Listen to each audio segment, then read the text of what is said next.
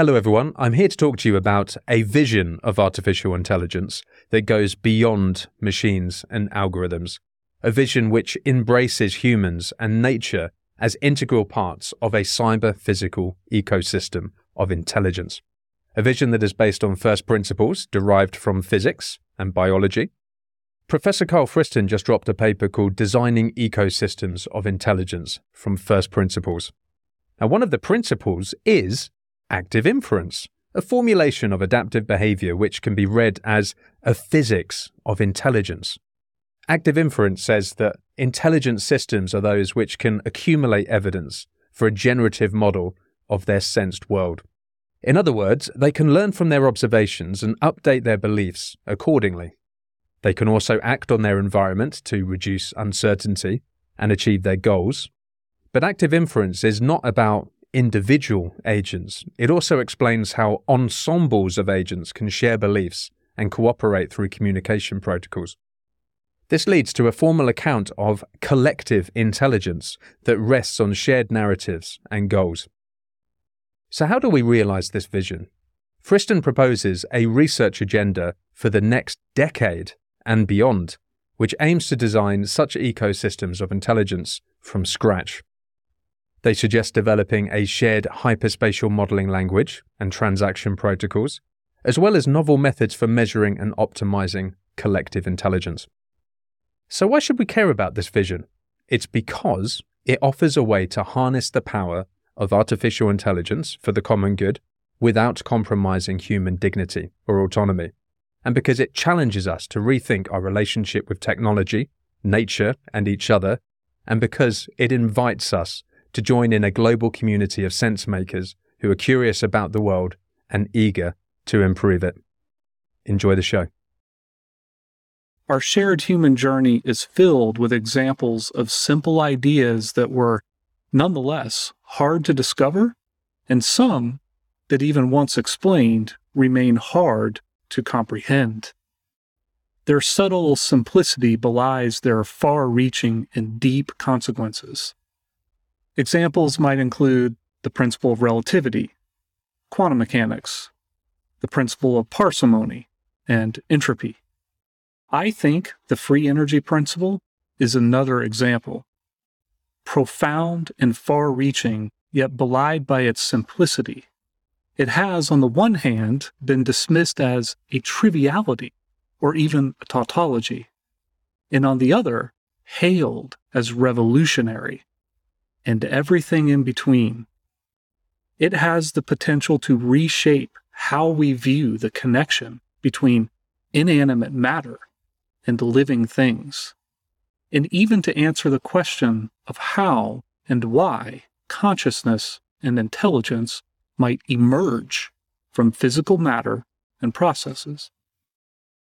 That means a world where all things, from particles to people to the largest systems, all move or evolve according to two processes which combine. The first is a smooth-flowing evolution. Think of planets orbiting a star, or waves rippling over water or through quantum fields. The second is a random process that knocks around the smooth flow in unpredictable ways. Think of twinkling stars or audio static. You might think of these two processes as a kind of order and chaos, or yin and yang, forever intertwined and enmeshed. These two very different effects combine into a chaotic flow, which may be entangled in a kind of tropical storm, while still maintaining a semblance of structure and things. Think about raindrops undulating down to earth in a state of constant flux, yet still droplets. Or a human being growing and adapting to the surprises of life, all the while remaining an individual, physical entity. Biology often asks the question, what must things do in order to exist? Professor Friston has turned that question on its head and developed perhaps the ultimate existential formalism. He asks, if things exist, what must they do?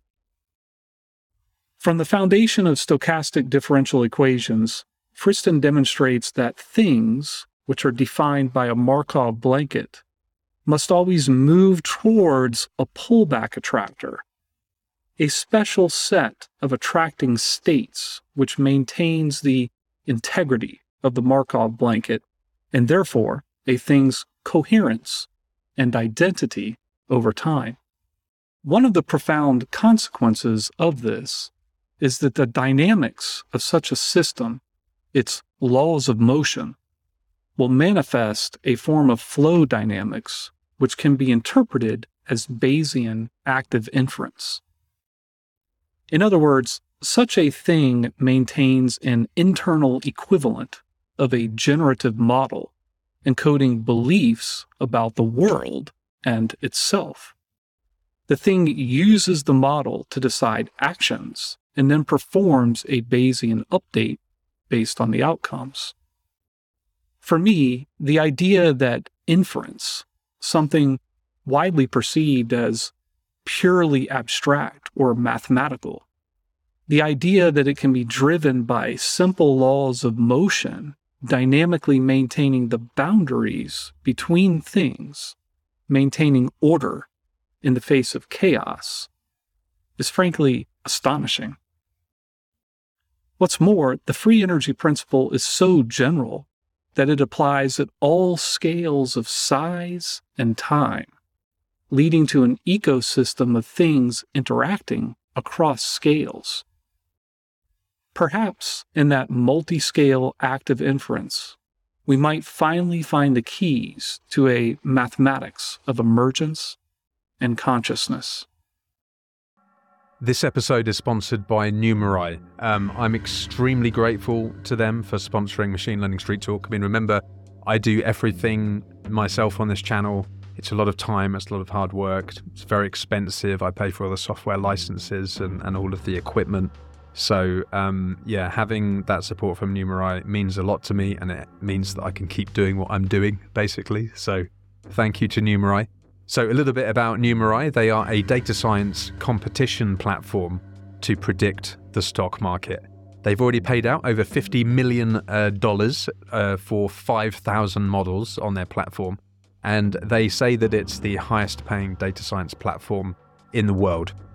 Now you can get started really easily for free, and they've got a couple of examples on their GitHub repo actually using XGBoost. And the data comes in Parquet format, so you can get up and running really easily.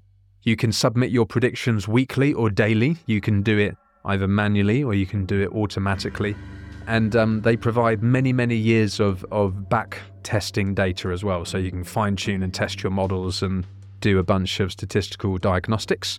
You can work your way up the leaderboard for bragging rights and stake your model with their NMR cryptocurrency to earn rewards.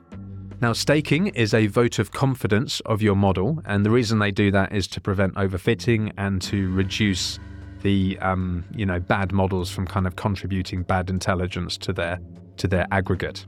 Now, a well-performing model is rewarded in proportion to its stake, but a poorly performing model is punished by burning a portion of the stake.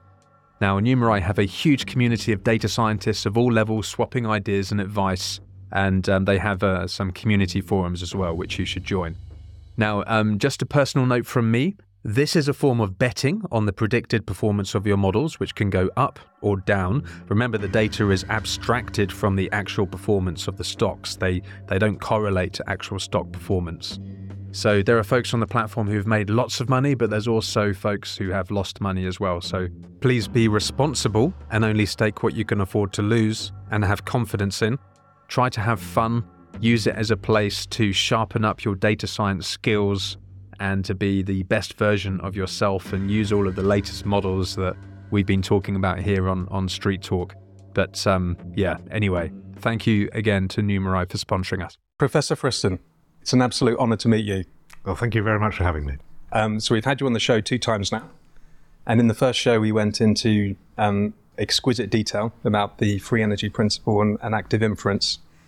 So you're extremely famous for introducing this existential imperative, which is to say, if things survive, what must they do? They gain information about the world around them in a cybernetic loop. We find a model which fits well while maintaining high entropy. If you have a higher entropy model, you have greater flexibility to adapt to new information. It's an absolutely beautiful idea. So welcome. Thank you. Nicely articulated.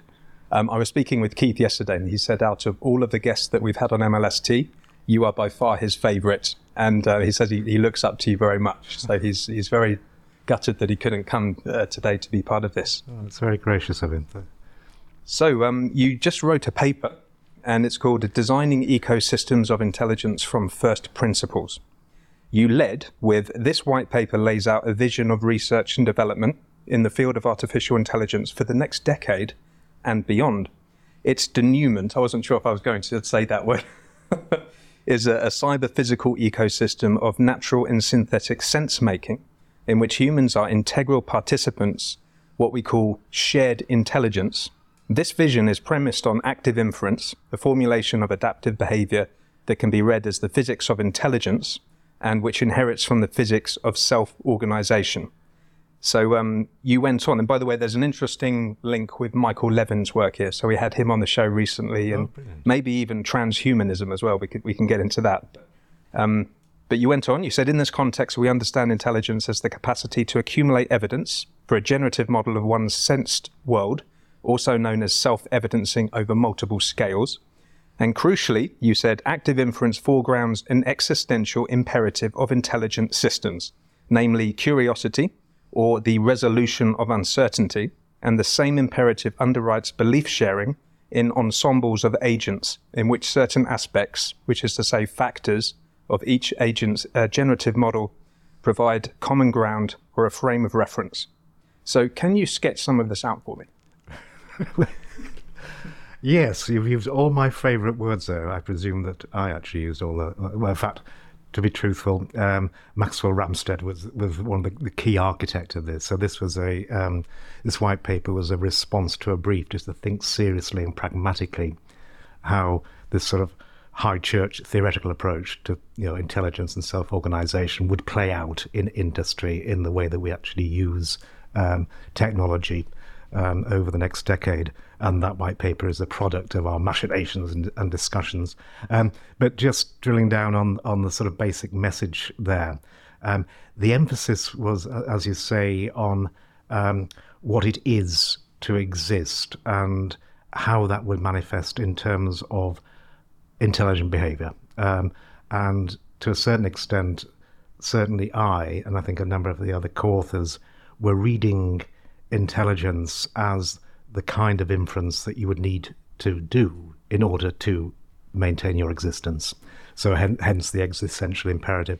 I have to say that's a slightly poetic interpretation of the free energy principle, which is the other way around, of course, that if you exist, it looks as if you are behaving intelligently if you read intelligence as the right kind of belief updating that enables you to maintain yourself in some characteristic state. So that's essentially what that existential imperative was all about. Just one way of reading the physics, the mechanics of systems that are open in open exchange with the rest of their world or their eco-niche, simply in virtue of the fact that they are around for an extended period of time and have this characteristic set of states that they occupy that defines them as the kind of thing that they are.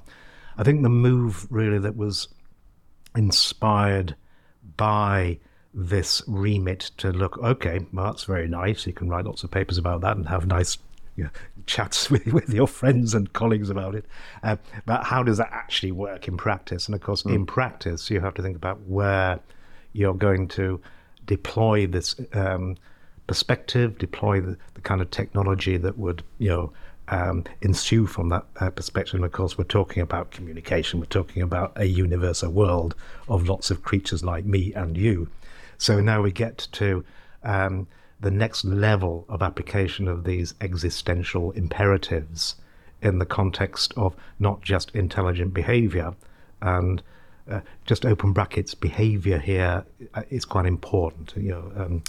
Often I hear underwriting the move from AI, artificial intelligence, to IA, where it's intelligent agents that have artifacts with agency, that do have behaviors, that have a sentient kind of behavior, or at least an intelligent kind of behavior.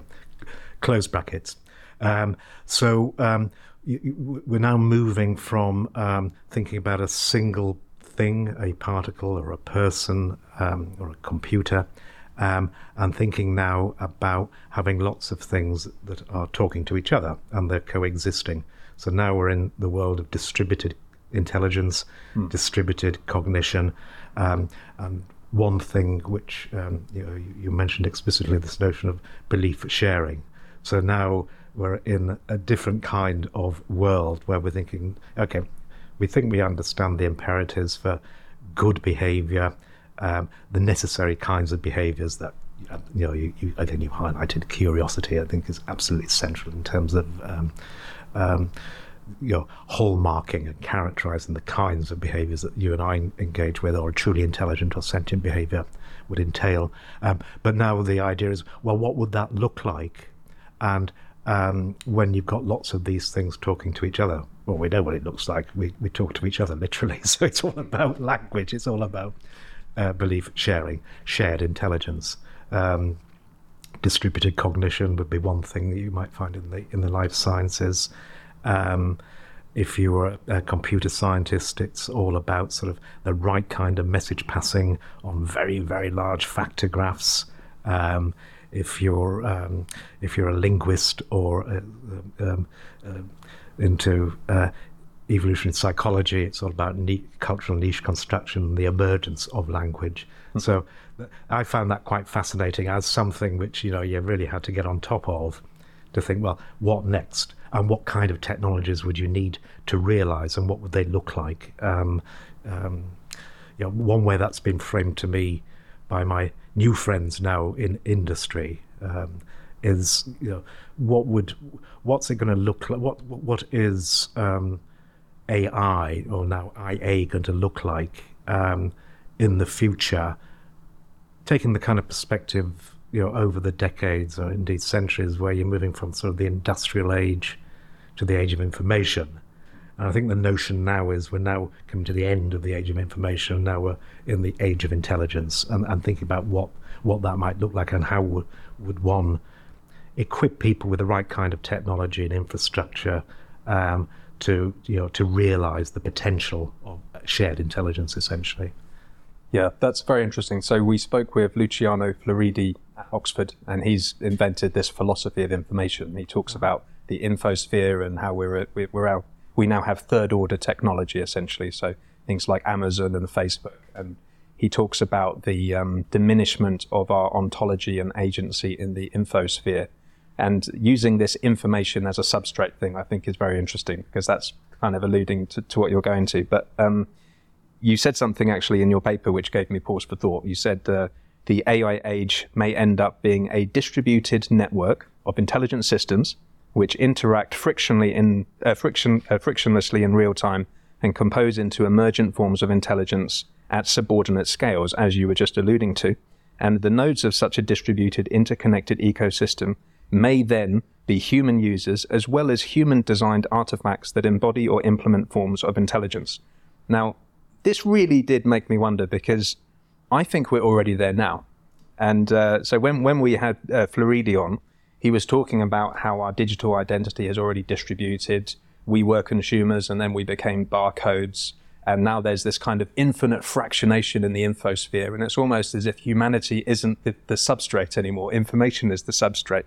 And he said, you can devalue human skills, you can remove human responsibility, you can reduce human control, you can erode human self-determination.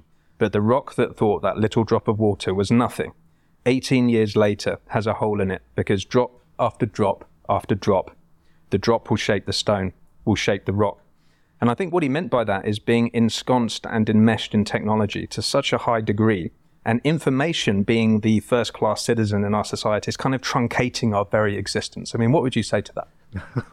Beautifully expressed, very poetic. I'd have to think about that very carefully. I'm sure there are deep truths there. And certainly from the point of view of a physicist, your information is obviously the thing. It is in many respects the substance of our universe and our existence. And also acknowledging that energy is information, and energy is just a potential, and so we're all in the game of realizing potentials in a sort of folk psychology sense, but also literally in terms of minimizing certain potentials. For example, self-information would be the free energy potential that you're minimizing, the surprise.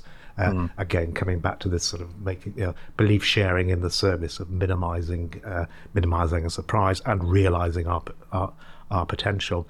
But I don't see that as a negative thing. I think that's just an acknowledgement that at the end of the day, the way that we model and articulate and talk about ourselves, our lived world, whether we're a quantum physicist, a statistical physicist, or a classical physicist, or have an interest in the equivalent mechanics at each of those levels, it's all about information. It's all about the probability of being in this particular state. You just take the negative log of that. That is the self-information of this particular state. So it's all, if you look at quantum physics, what else is there? It boils down to, in its sort of most elemental and scale-free or background-free form, quantum information theory.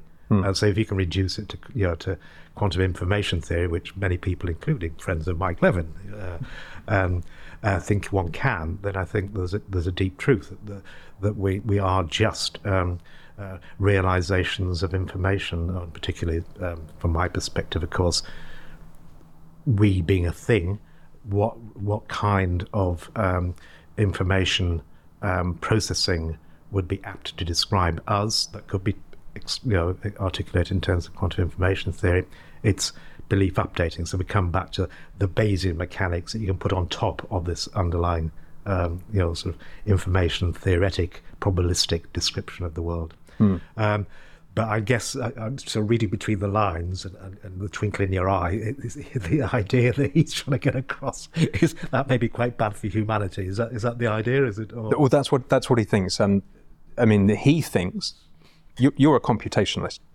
You think that information is the kind of primary substrate.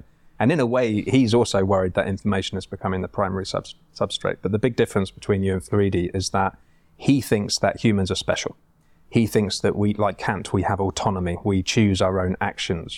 We can't be replicated in silico. So he thinks essentially that there's no such thing as general intelligence, that there's just algorithms that perform skills, and it's our humanity which is being truncated.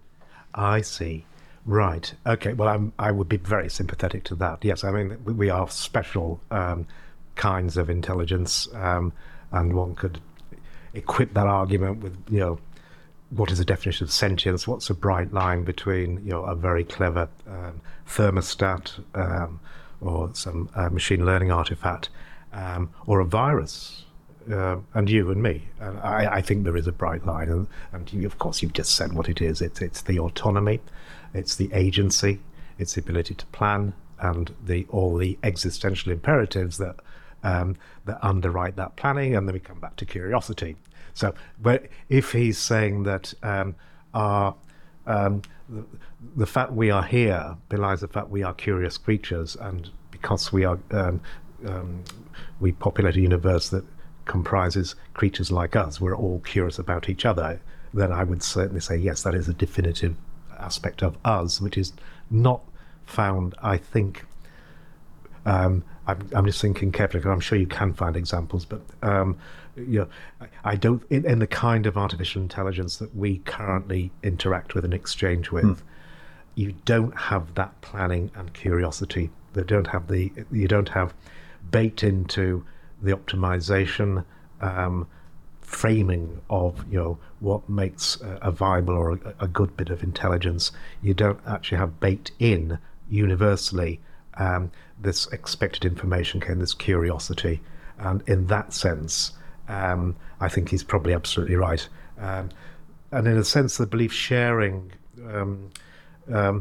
getting to the right kind of belief sharing of the kind that the white paper was talking about, is predicated on the notion that you will now be able to equip sentient artifacts that we make with curiosity. And you may be asking, well, what are they going to be curious about? Their world. What is their world? It's you and me and the other artifacts. So they're only going to be curious about you and me. They're going to be interested in you and me. So we're talking about, a Siri or a Google Maps that starts to ask you questions instead of you asking them questions. So that I think that's one way of eluding his sort of rather dystopian attitude to the information is king. I think information is king. Belief updating is king. Belief updating is, of course, the thing that ensues once you act upon the world to do some smart data mining, to respond to some epistemic affordances, and the question then is, what kinds of systems do that? And at the moment, I would argue it's probably just us. There are other examples. There's some beautiful examples in, say, active learning, using machine learning, to design your own experiments and automate the actual experiments in, say, drug discovery or molecular biology. So, I mean, there is a long history, both in statistics and in machine learning, of active learning that I think does have the potential, but I don't see it really being, from what I understand in discussions, I don't see that being a bedrock of the way forward, an explicit part of the design for an age of intelligence that is puts us sympathetically in an ecosystem of intelligence, and that's really what that white paper was trying to think. What would it look like to, and what would happen if your Google Maps became very curious about you, particularly. I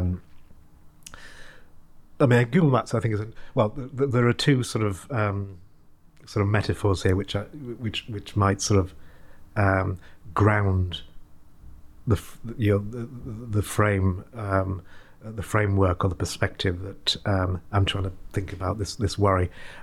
One which I found very helpful, again coming from my colleagues in industry, is just trying to explain the nature of shared intelligence and distributed intelligence, and the analogy here would be the brain. You've got really smart little elements, little neurons. I mean, they're really smart, and in fact, if you get into the weeds of dendritic computation, incredibly smart little things that are in receipt of their sensations, and they act by sort of pinging. They don't know who they're pinging, but they're pinging away, sending out little action potential or messages down the axons, the wires that are emitted from the nerve cells. And you've got 10 billion of these things, and they're all very, very smart. But would you call any one of them autonomous? Would they have agency? In an elemental sense, I think they do. But it's when you put them all together, lots and lots of little smart things together, do you get this emergent kind of intelligence that you could undeniably say has the capacity to roll out into the future, to generate fantasies or counterfactuals that are all conditioned upon what I'm going to do next, where I now becomes this collective. So this is the kind of emergent behavior that emerges from getting lots of little smart things to talk to each other in the right kind of way. So that's I think quite a helpful analogy by what is meant between about shared intelligence and what might arise. Clearly, a lot of these little smart brain cells would be analogous to you and me. A lot of others would be all kinds of apps, and giving you now the potential to see through the eyes of any smart app that knows what you want to know and is curious about what you want to find out. Again, coming back to this notion that belief sharing, I think, is already there in the context of, say, sat nav. I share my beliefs about my preferred states of being, my characteristic preferences are one part of the imperatives for policy selection or the good plans. I share that in terms of a destination with some shared world model or shared narrative between me and my sat nav. In this instance, a sort of a geographical world model, and then it has beliefs about the best policy. It makes a little plan, and then it shares its beliefs with me again. So I think that to the extent that your colleague in Oxford was saying we're already there, I think that's absolutely right. I mean, we already have this kind of belief sharing. I think that the move, though, is to make that a much more symmetric belief sharing. I'm asking the app for its beliefs, I'm asking it to behave as a recommender. Yeah.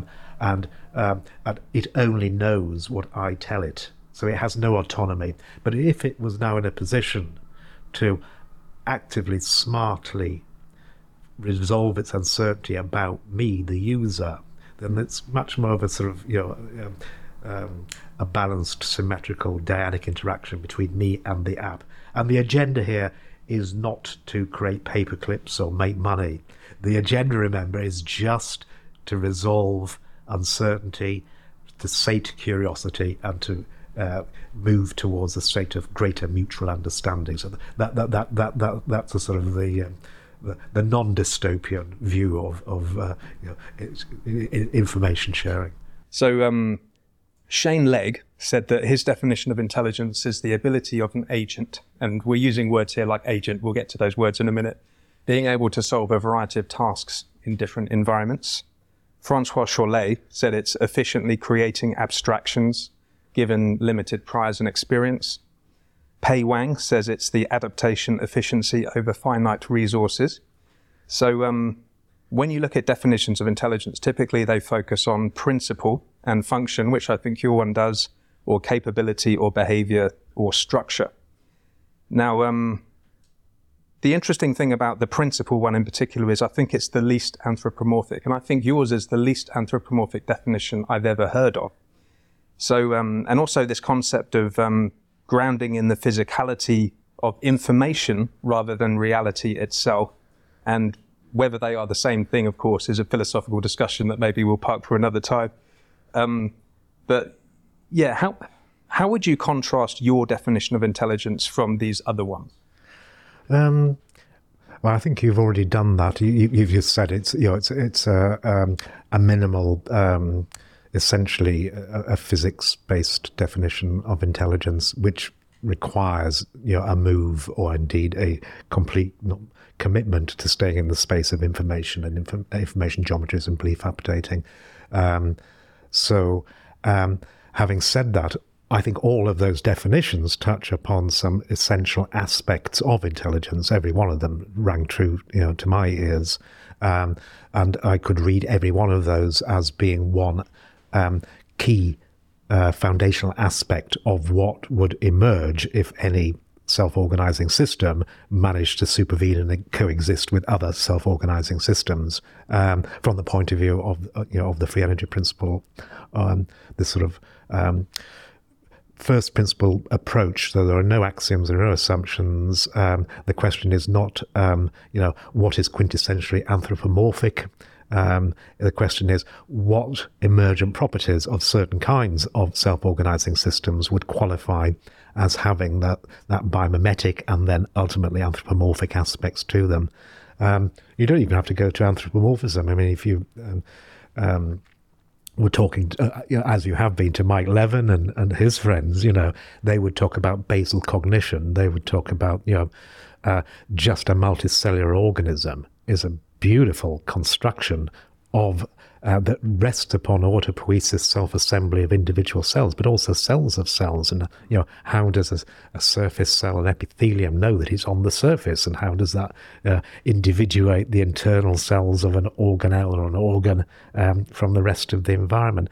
So the kind of intelligence that has this anthropomorphic feel, I think people are also seeing in biotic self-organization that would be a long way away from the kind of folk psychology intelligence that we're talking about, and yet it rests upon exactly the same kind of mechanics. And for me, that would be the Bayesian mechanics that come from the dynamics of systems that are self-organizing, open systems that are self-organizing. So you talked about adaptation as being one aspect. One common theme in the sequence of definitions you gave, I think, does speak to this bright line between basal cognition and biotic self-organization, biological intelligence of the kind you can read in many, many different ways. Your DNA, for example, your genotype is an intelligent information accumulating device from the point of view of evolution. It stores all the information about what it would require to build a phenotype that's fit for purpose in this particular environment. So, that's a kind of belief updating. That's a kind of intelligence. But it doesn't have what we were talking about before, which is this capacity to plan. Evolution doesn't plan. You could also argue that the World Wide Web doesn't plan. Google Maps, you could argue, does plan to a certain extent, because it's certainly... So what's the difference?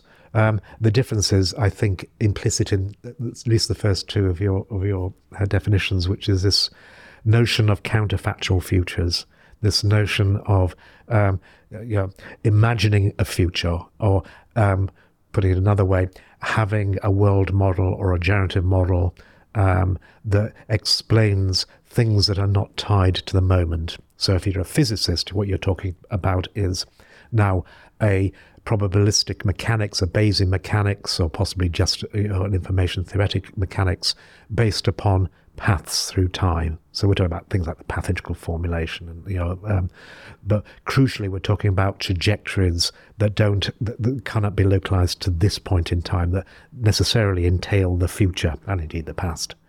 So that notion of freeing yourself in I can't remember the name of the philosopher now. Well, I can remember the name, I just can't pronounce it, so I'm going to pretend I can't remember.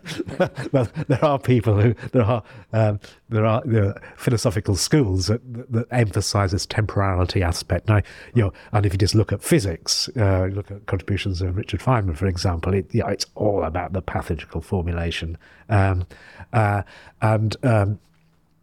so I think as soon as you talk about the elements to which the information geometries and intelligence and autonomy, all of these things could apply, are not states. They are trajectories, dynamics, narratives, paths that have this sort of future-pointing aspect.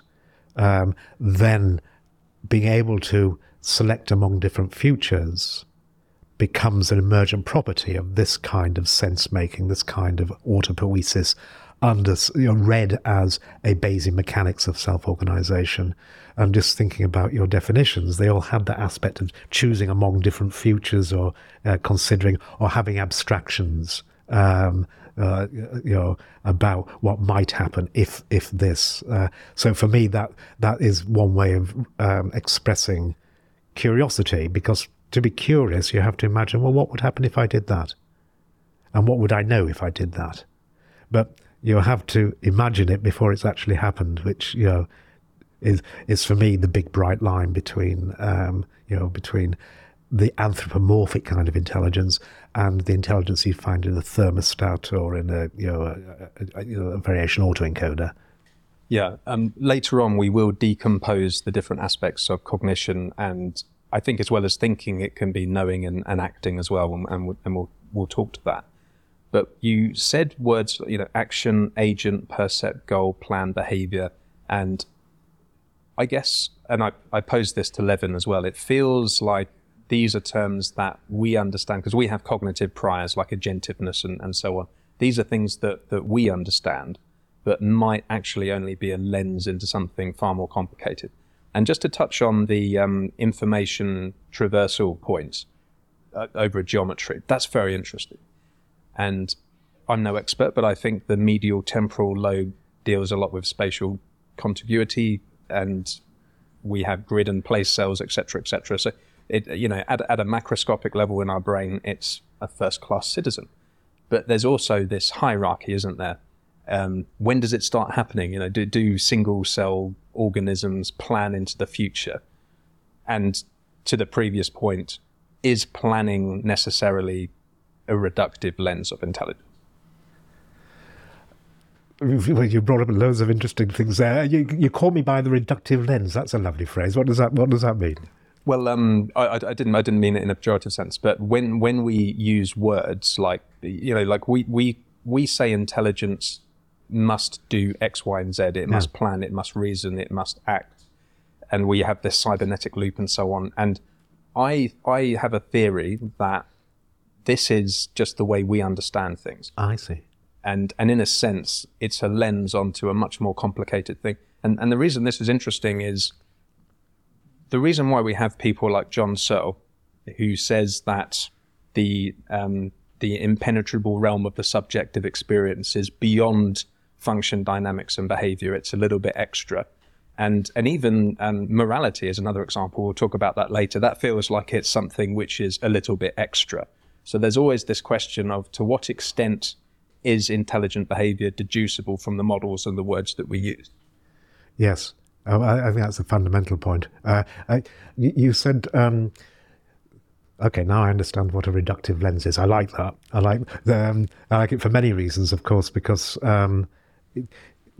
first of all, it certainly is not, I don't think it could ever be used in a pejorative sense, but it does speak to two fundamental themes, which is the way that we do make sense of our world through coarse graining, through reducing, through having intuitive models of the way that the world works, that ultimately could be seen as language. Words could also be seen to be quite honest as physics and maths as well, to be quite honest. These the more I read about modern mathematicians and physicists talking about their skills and the legacies that they enjoy, the more I realize it's all changing all the time. It's just another kind of reductionism, but language particularly, but it's a right kind of reductionism. I guess what you're saying is that we have this way of summarizing and classifying certain kinds of behavior which may not truly reflect the underlying complexity, the beauty of what's going on underneath. At that point, I would go the other way. I would actually say that do not properly reflect the underlying simplicity of what's going on, to be quite honest. This comes back to, the unashamed use of phrases like sort of existential imperatives and self-evidencing. Yes. We're just here. We just have characteristic sets. We're just realizations of some glorious Langevin equations, and all these stories about sort of belief updating and sentience and intelligence are just reductive stories that make sense of what we must or can. If indeed, to a certain extent, the free energy principle itself, I think, is a reductive story of that kind. Where I say, if you look at things through the lens of Bayesian mechanics, or as if, I think the free energy principle is another example of this kind of reductive thing. It's looking at something which is inherently much more simple than the lens through which you're looking at, which is the Bayesian mechanics and the free energy principle. So I think that's absolutely right, a really interesting idea. And at another level, I think it speaks to some key issues. You're often then confronted with, okay, I'm talking with you about agency and agents and me and you. So what licenses that? What aspects of my implicit world model or generative model endow me with a sense of me and you, and indeed me as agent? And, what would that look like if I stripped away different levels of meta-awareness or meta-cognition, if you're a psychologist, and just had a minimal selfhood? Is just having plans sufficient to call me an agent, even if I don't know if I'm an agent? But if I have plans, who else is going to enact those plans. I would love to go there slightly later, but there's so much we can say about agency and the boundaries, and also the causal pressures between agents, and also whether you can think of boundaries as being observer relative. But I just really wanted to go to the universal algorithm thing that you spoke about before, because I think it's delicious. So I think it's fair to call you a universalist, and there are quite a few universalists actually. These are people who think there's a simple underlying principle, and this is in contrast to what we were just talking about, which is that the reality is more complicated than we'll ever understand, and we have a truncated cognitive horizon, and we, as Chomsky says, we just have kind of simple primitives built into us that help us frame and understand a kind of abstraction space within a certain cone. But I was reading Professor Christopher Summerfield's book at Oxford. I interviewed him last week. And he said in his book, could it be that the success of mammalian brains is not due to any careful crafting into a mosaic of different functional subsystems, but instead is merely due to size? We know there's a powerful relationship between the sheer number of neurons and the complexity of behavior. He went on. He said, researchers and neuroscientists alike, such as Carl Friston and Jeff Hawkins and even Andrew Ng, have flirted with the idea that there might be a single algorithm which underpins intelligence, with the brain acting like a massive TPU, repeating instructions ad nauseum to generate complex behavior. So it's a fascinating idea. Is that a fair summation? Yes. What's a TPU in this? Oh, a tensor programming unit. It's a very powerful computer. Right. Yeah. I've learned another new acronym. My world is full of new acronyms. Right. Okay. So, his argument there is it's something to do with scale and size. Is that? Well, not only that. I mean, we'll get to. There's a guy called Rich Sutton, and he had this bitter lesson essay, and it's a warning against handcrafting structures, architectures, because it bottlenecks, it doesn't scale. So this universalist idea is that, maybe, and Jeff Hawkins says the same thing. He's got this 1,000 brains theory of intelligence. Yes. And the idea is that there's a very simple underlying algorithm or principle, and you just replicate it, you scale it up or out, and that produces emergent intelligence. Right. Yes. Well, okay. Then I am a universalist. Then yes.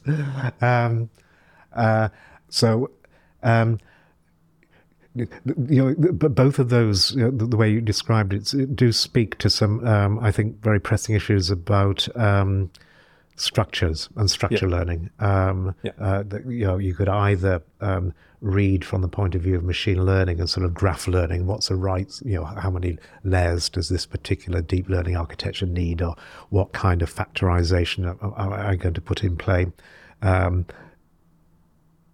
Or if you were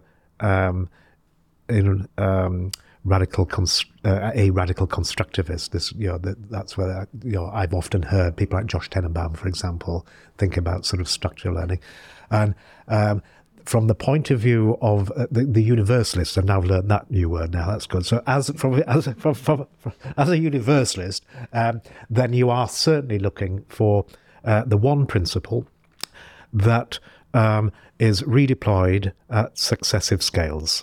And that should be a sufficient explanation for those things that show emergent behaviors at particular scales.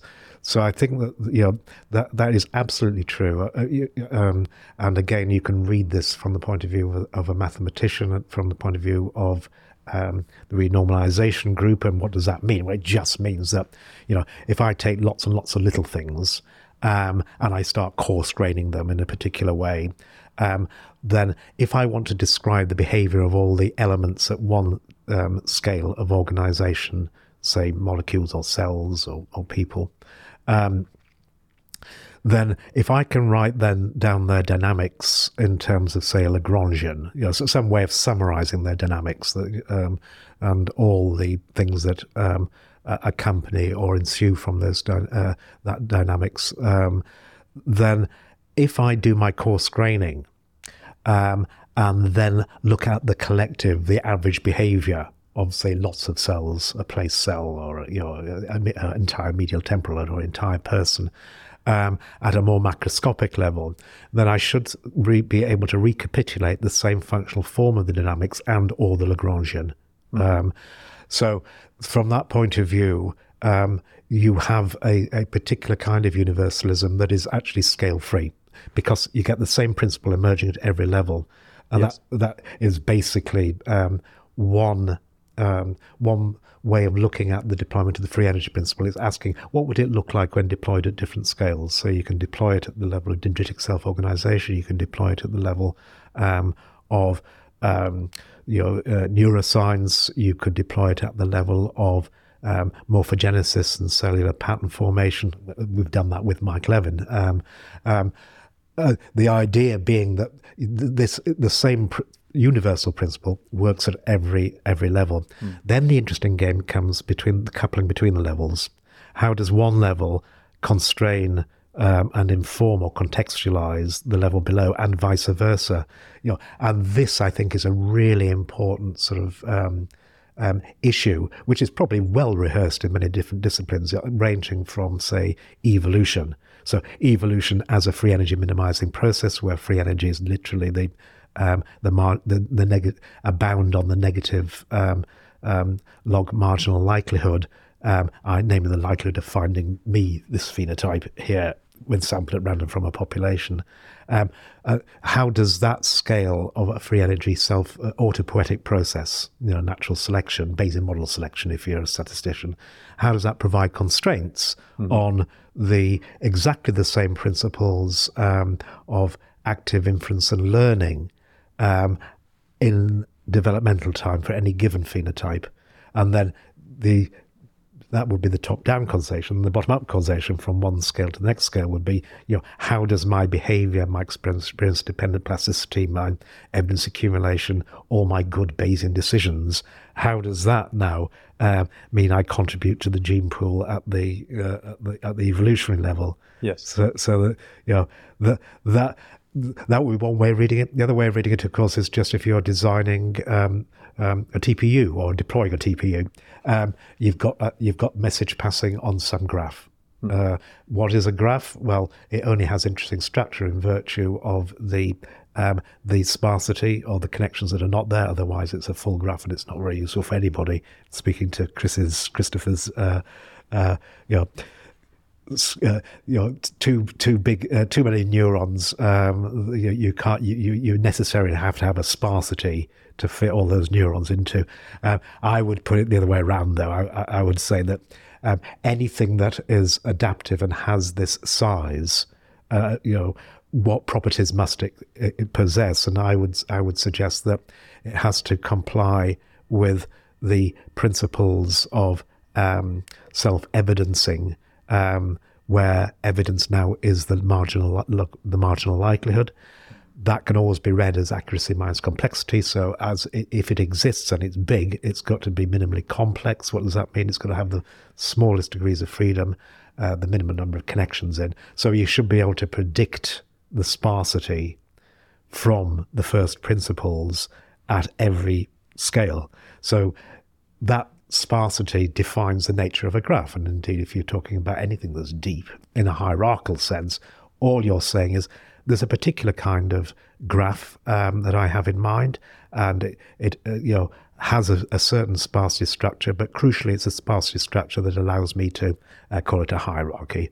It means that there are no connections that transcend, unlike a sort of a U-shaped or is it? No, it's still hierarchical. Anyway, sorry, I'm getting a bit distracted by the choice of graph. So, I think that sort of the notion of coupling between different hierarchical scales is absolutely crucial from many different perspectives: renormalization, group, evolution, getting the right graphical architecture and your message passing scheme in computer science. I think.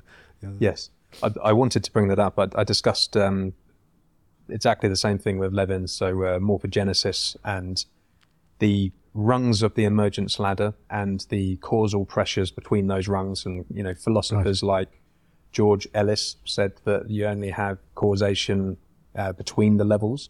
And Douglas Hofstadter in Gödel Escher Bach and The Strange Loop thinks that there's a very complex panoply of causal pressures between the scales. Like I gave the example to Michael, my mind is an emergent phenomenon and I command my hand to move. And he said that at different scales, you get different amounts of work. And actually, I think if you get into integrated information theory, it's kind of talking to that a little bit. And I think you think of consciousness as having a lot of information processing going on because it's at the top of the stack to some extent. But do you have any intuition on how that information is kind of partitioned between the scales and how those causal pressures work between the scale? Yes, I do. Wonderful.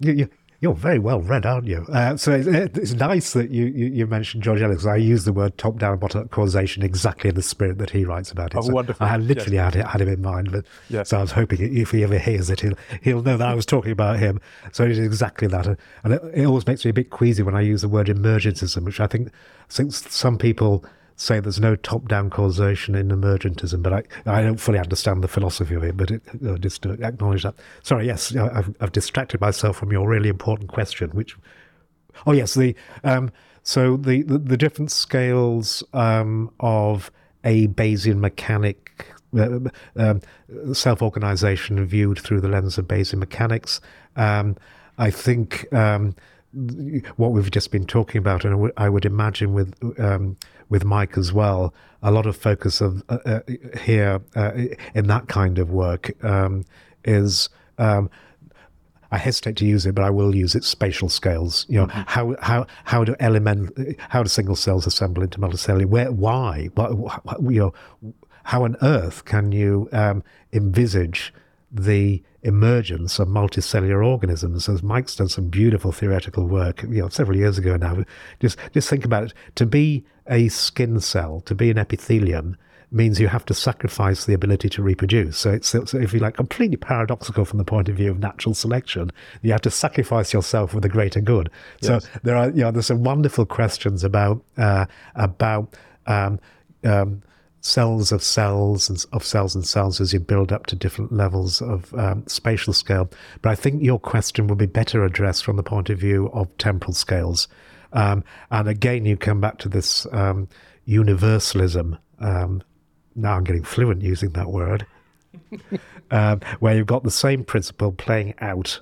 Yes. Exactly the same principle, exactly the same mechanics, the same Lagrangian, playing out at different scales, that where each scale contextualizes and has this circular causality, the bottom-up and top-down aspects to it in play.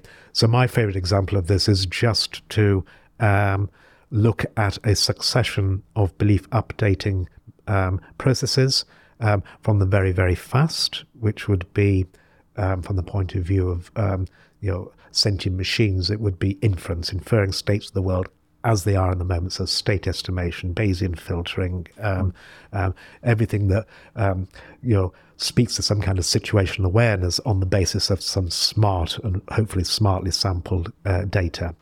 And then we move to the next level.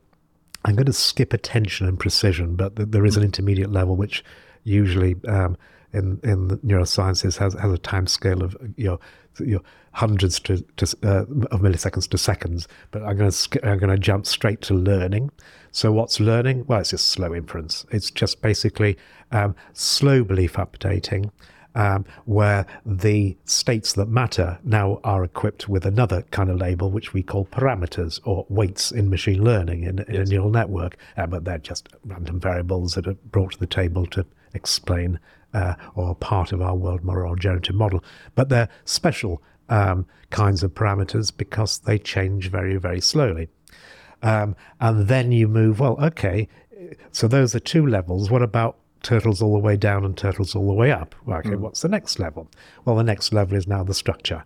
So now for any given graph, for example, that is equipped with edges, and those edges will have to have some slowly varying parameters that describe the nature of the message passing on those edges. there will be you are conditioning upon a particular structure, and is there a connection there? Is it hierarchical? Is it heterarchical? Is it a UNet? Is it a transformer? Is it a convolutional neural network? You've seen this wonderful evolution of structures in machine learning over the past few decades as people try out different structures, and some work for one kind of application, others work for others. But from the point of view of your question, what we are seeing is a kind of structure learning that's playing out over years. Yes. So but it's exactly the same principle. It's this free energy minimization, but just in this instance, the free energy now is a pathological. It's just the average over a long period of time, which is exactly the quantity that people doing structure learning or Bayesian model selection use when adjudicating between different graphs, usually of complex system models, for example. And you could argue that now, over several tens of years or hundreds of years, that exactly the same maths could be leveraged to provide a formal description of natural selection as Bayesian model selection. Exactly the same thing as you're doing now when you're selecting whether to speak or whether not to speak, or trying to infer, selecting the right hypotheses about the narrative that you have in your head that makes sense of what I'm saying. Exactly the same maths and mechanics is unfolding over the millennia, in terms of evolution.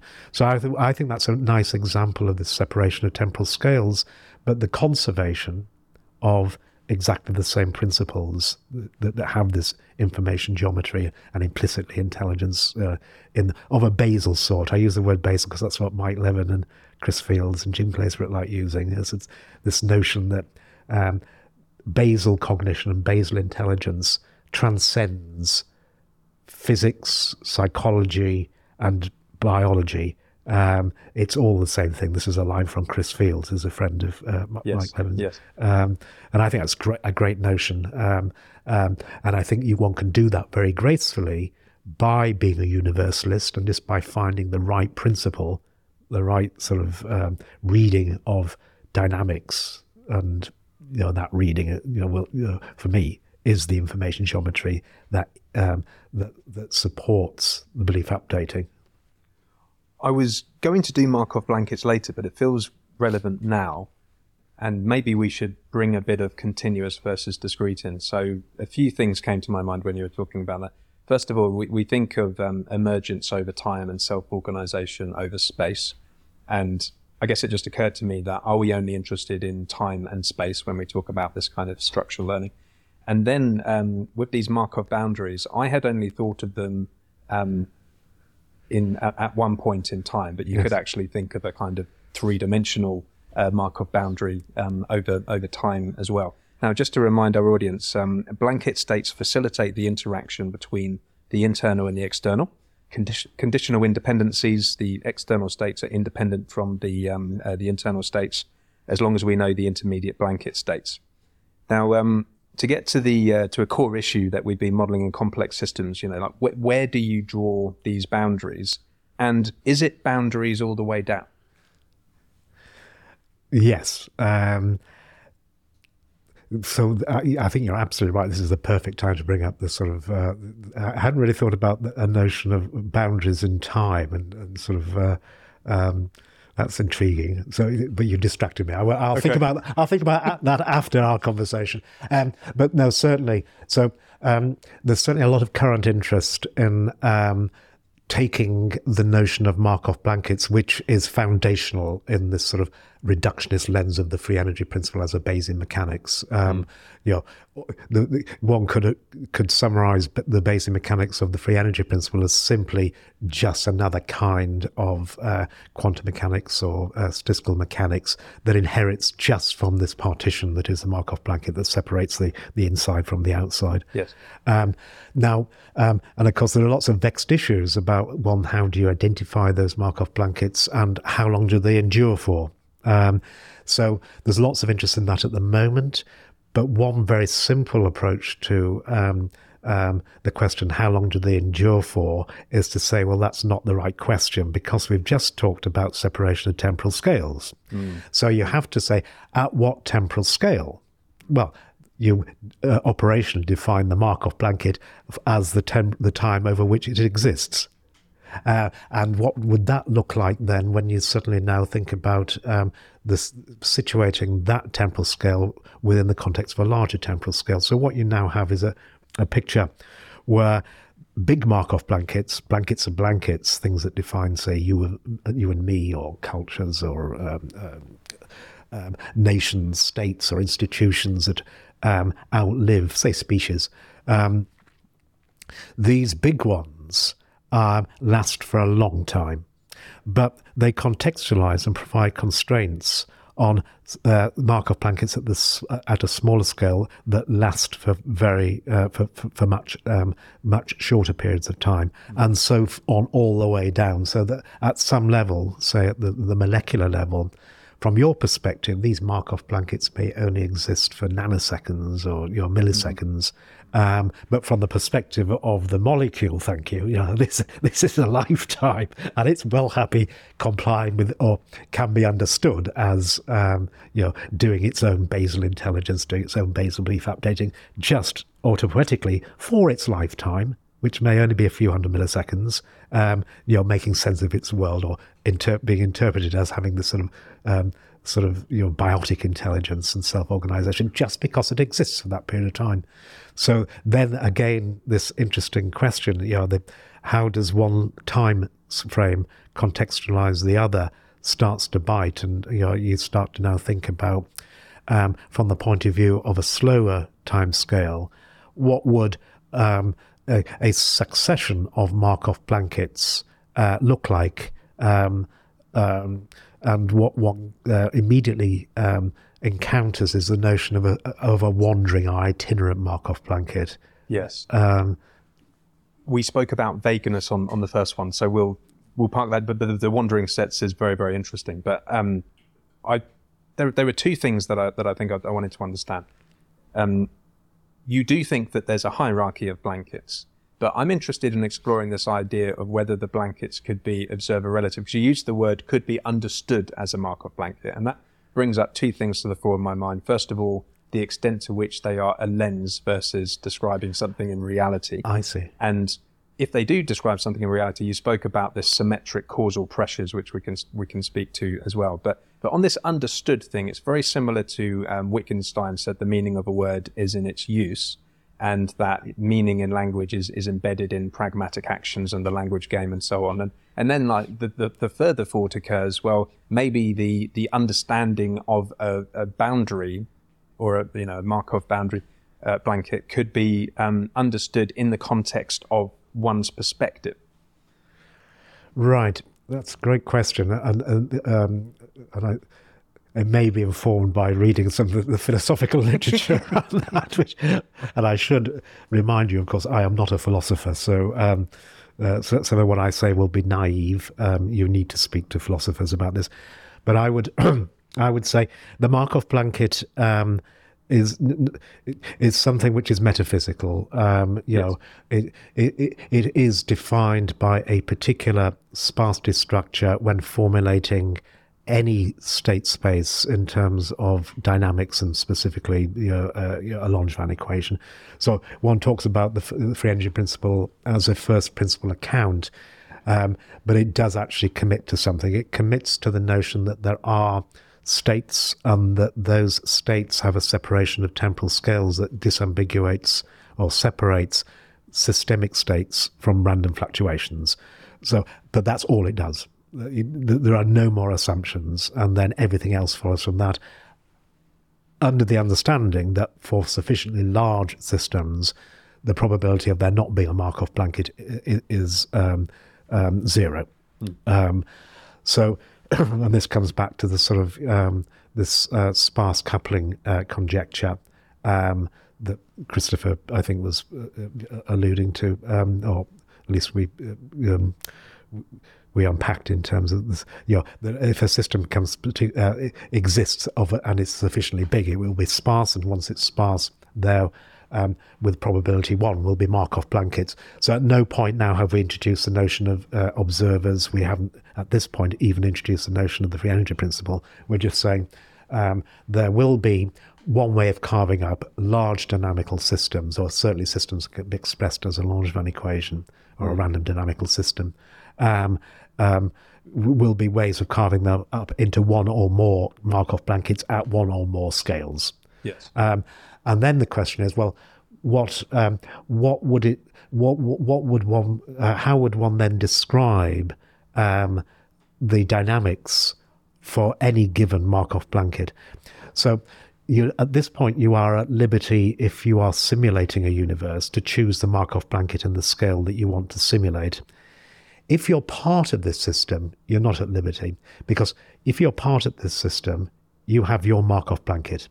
So all you see are the sensory impressions upon your Markov blanket, and you may or may not have active states, and it brings us back to the bright lines that make between agents and sense-making machines that can't act, sessile things.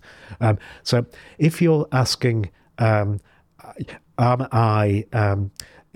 the observer-dependent perspective dependent aspects of this formulation using Markov blankets as a epistemological device? Not if you're part of the system.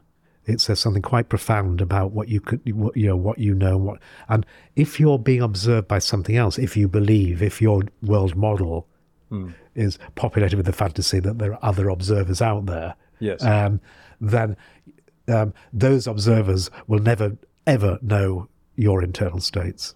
Well, what about, rather than an observer, an actor or an agent? And we'll talk about an activism in a little bit, but even at the microscopic scale, there are still affordances. And you gave this beautiful example of a type of species where someone might kill themselves for the greater good. And that shows the kind of information sharing that you have in these complex systems. So similarly, if I'm an agent in this system and I act, and there are these, you described this cybernetic loop, and there are these kind of symmetrical causal pressures and so on. And then you almost get this emergence of the Markov blanket. So it's changeable. Yes, no, it's certainly, that's certainly true. It is changeable, and it's malleable, and it's self-assembling. And certainly when you have Markov blankets of Markov blankets, or coalitions of Markov blankets, for example, or formation of in-groups and out-groups and the like, yes, you would expect there to be a dynamics of the Markov blankets, or who you're relating to. So the sparsity structure, and who I talk to and who I listen to, and what social media I commit to. Yes. All of these things are products of, or reflections, and can all be articulated in terms of wandering Markov blankets. No, that's absolutely true. Yeah. I thought you were asking something more about whether the Markov blanket is part of a realist metaphysical description, or whether it's... that too, yeah. I mean, there is another argument that if you now play God, and you now put your universe in a computer, and now to simulate and write papers about your simulated universe where you can see the internal states and external states, then I think you're in a different world. I repeat, there's something quite profound about the questions of what is it like to be something, are interesting, because from the point of view of the free energy principle, what is it like to be something means that someone's asking that question, so they are a thing, and they're asking about another thing. So now they're asking questions: what is it like to know the internal states of a Markov blanket? But by definition, you can never know them. Yeah. So there is something impenetrable about being something else. So it's a question which is unanswerable, it's unknowable.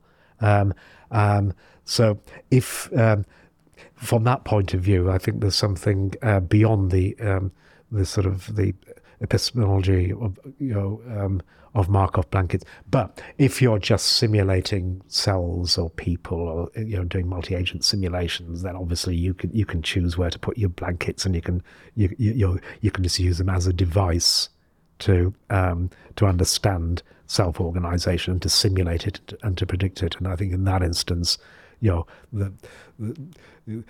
could deploy your Markov blankets wherever you wanted to at any scale you thought was interesting for the phenomena of interest.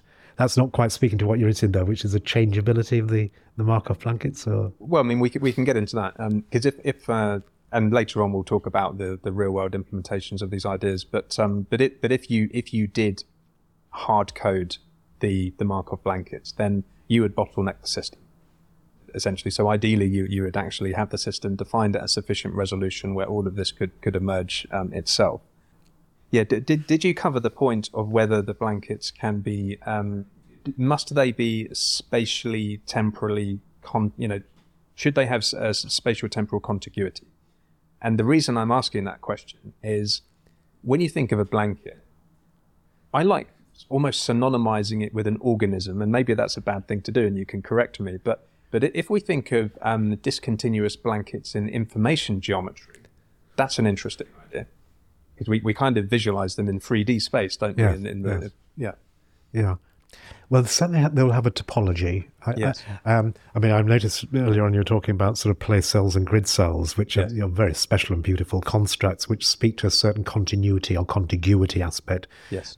They suggest that these, coming back to Christopher Summerfield's book, one way of understanding the Markov blankets in the brain. So, we've been talking about Markov blankets delineating me from a world, but of course, your temporal lobe has a Markov blanket, as it wouldn't be a thing. You wouldn't be able to call it a temporal lobe. So, the very hierarchy could also be described now in terms of Markov blankets within Markov blankets within Markov blankets, and some really interesting questions about what that means for what part of the brain can know about another part of the brain, and what action becomes. Of course, it becomes attention. Yes. I just wanted to slip that in because I think that was in part what you were driving at with this sort of context-sensitive fluid dynamics in exchanges between Markov blankets. I think that's incredibly important. Even within the brain, in neuroscience, this is basically the routing of information, the deployment of selective attention or sensory attenuation, attenuating, ignoring some signals. It is exactly that makes us such adaptive, context-sensitive information processing machines.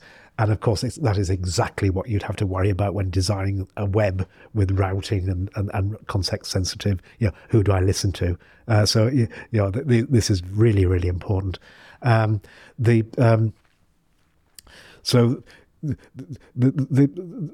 emergence of I think you're absolutely right. They will have a topology, and if I were using Markov blankets, and I do, and many other people do every day when thinking about message passing as a statistician on factor graphs or which are dual to a graphical model, a probabilistic graphical model of the system you're trying to estimate or understand, then the Markov blanket is just the implicit nodes that influence me, or the parents of the children, and that has enormous implications for minimizing the complexity of the message passing, and I repeat, defines a hierarchy, for example.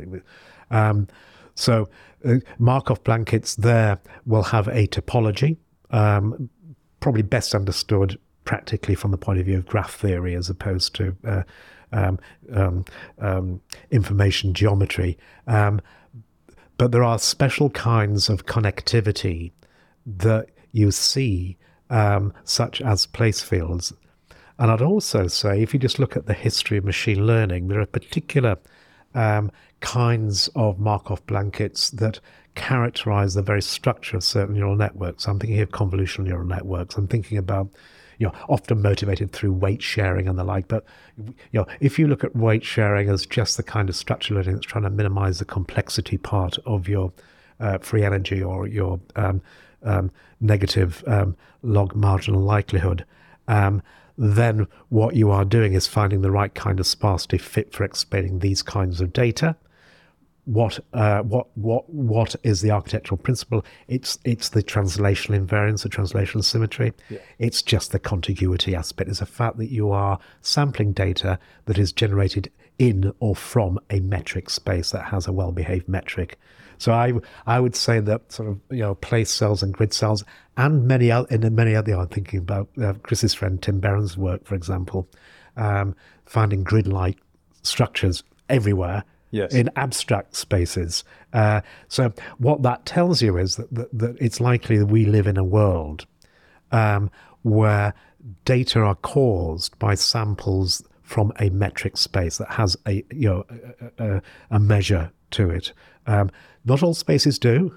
I think you'd be hard pushed to find the right kind of metric for language, for example. And certainly, if you're sort of building message passing schemes or belief propagation schemes on a factor graph, you don't think about contiguity in a metric sense. You don't measure the distance between one node and another node. It's just, is it connected or not? So I think there are some special contiguity. There are some special worlds that are recapitulated that emerge in the internal architectures of intelligent machines. That have this contiguity property in virtue of the fact that some aspects of the causes of the sensorium are elaborated in a metric space, but not necessarily everywhere. And well, I want to take you back. I know you I wonder where you want to take me. Anyway, well, I will finish there because I see in the brain, and I also see in the direction of travel in terms of building thinking machines, as you get deeper into these hierarchies and you go from fine scale to larger scale, there is an interesting move between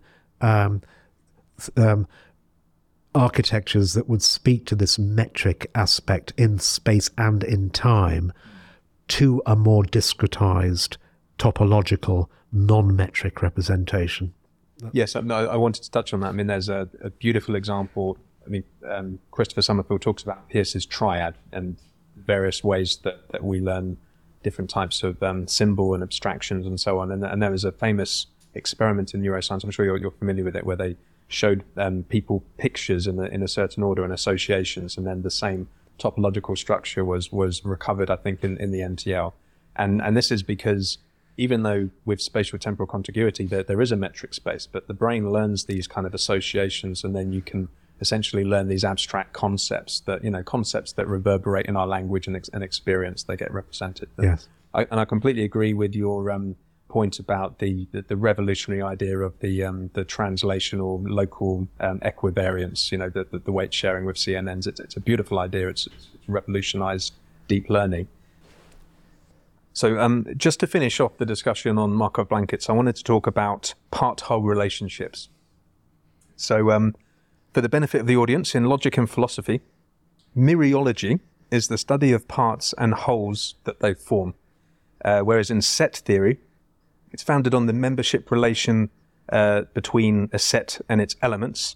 And mereology emphasizes the relation between entities, which is to say the inclusion between them. So anyway, when considering systems, Markov blankets can nest into hierarchies. And what connection, if any, is there between that and the philosophical study of mereology? And I was also going to bring in, I don't know if you've heard of Hinton's GLOM architecture, but it came after capsule networks. And it's, we were just talking about these wonderful inductive priors in deep learning, and they make the problem. There are many curses in machine learning, but one of them is kind of like the curse of optimization, and there's a complexity curse as well, and that's why most of these inductive priors, they reduce the size of the hypothesis set. If you reduce it too much, you get approximation error, which doesn't help you either. There's curses everywhere, but this is a really interesting prior as well. These part-whole relationship. Yes. Gosh, yes, there's so many issues you bring there. I'll just reiterate my favorite one, which is the notion of these inductive biases minimizing the complexity. I think that's that's something which is absolutely central from the physicist's perspective. This reading self-organization as self-evidencing, which is a philosophically poetic way of simply describing existence as an optimization process, which you shouldn't really do. It's really a principle of least action, but you can read it as an optimization process. What are you optimizing? The evidence for my world models. How can I carve up that evidence? Complexity and accuracy. What would I then mean by optimization? Well, I mean just providing the simplest account that maintains a degree of accuracy. What do I mean by simplest? Minimizing the degrees of freedom that I use up in providing that accurate account. How do I do that? By the right sparsity structure. What does that mean? It just means finding the right structure. And you could actually think of much of evolution and the trajectory of machine learning architectures as this game of finding the right structure. That are just these structural priors that are apt for describing the kind of data. So if you've spent your entire life doing MNIST images, then it's going to be the kind of structural priors that inherit from being sampled from a metric space, and you'll have all the convolution. I think the capsule. I didn't know about the GLOM stuff. I always like listening to Jeff's latest ideas, because he's always got the right kind of intuitions, and these intuitions are part of the. I think part of, or a reflection of Ashby's law of requisite variety, is explore different hypothesis space about the very structures. But certainly the capsule stuff and the one aspect of structures of graphical models or implicit factor graphs when it comes to implementation, which I think is often neglected, is the orthogonal direction from orthogonal aspect, in relation to hierarchical composition, and that's the breadth of a model in terms of having factors that can be separated. So if you wanted to have, say, scene construction, you wanted to have multi-object, the ability to track and infer and make sense of data generated by multiple objects. What are you saying? Well, there are multiple things out there, and these things, again, from the point of view of first principle account, have certain conditional independencies that is literally revealed by a lack of connections in your world model. What would that look like? Well, if you're a physicist, it would just be a mean field approximation, literally factorizing, introducing conditional independencies and factorizing a massive joint distribution at any one level in your hierarchical model into a number of factors that, if you're a neurobiologist, would now be functional specialization and modularity of a Fodorian sense. What and where in the brain would be the canonical examples. So I looked at that as a move towards paying more careful attention to the non-convolutional aspect. Those things that actually deny a translational symmetry and actually celebrate the conditional independences within any one particular scale. So my guess is, and I have no idea, so I'm talking from a point of view of complete ignorance, but my guess is that if it's an extension of capsule networks, then it will have that aspect. It'll have that separability, that sort of things that can do stuff and account for attributes that are independent of other attributes or other objects that are conspiring to generate the data.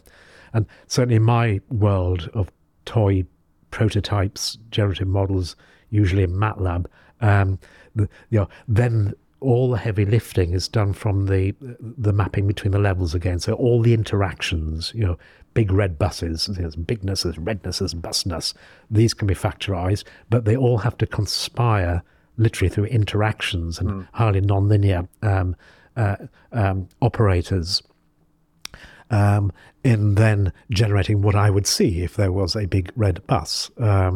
So that puts a lot of pressure on the likelihood tensors or the mapping from you'll say an input layer to the first hidden layer, for example, and then sort of leads you into all sorts of interesting issues about how do you accommodate that nonlinearity, and do you again looking at the evolution of machine learning architectures as an evolutionary process, ReLU or TANE, whatever. That is another aspect of this sort of structure learning. I think will be very much finessed, I think, if we just move to sort of quantum operators and just go to discrete state spaces in the spirit of quantum loop gravity. I think sort that out, and then we can worry about what particular non-linearities. Anyway, so I've wandered away. What was your question? My apologies. Well, no, this is a wonderful break point. So before we hit record, we were talking a little bit about ChatGPT, and just before we go there, because that's a fun discussion, I think one of the things that really distinguishes your line of thinking, obviously there's the uncertainty quantification and so on, but also there's this idea of enactivism, and I wanted to just do a whistle-stop tour of that as a contrast to these more monolithic approaches to AI like ChatGPT.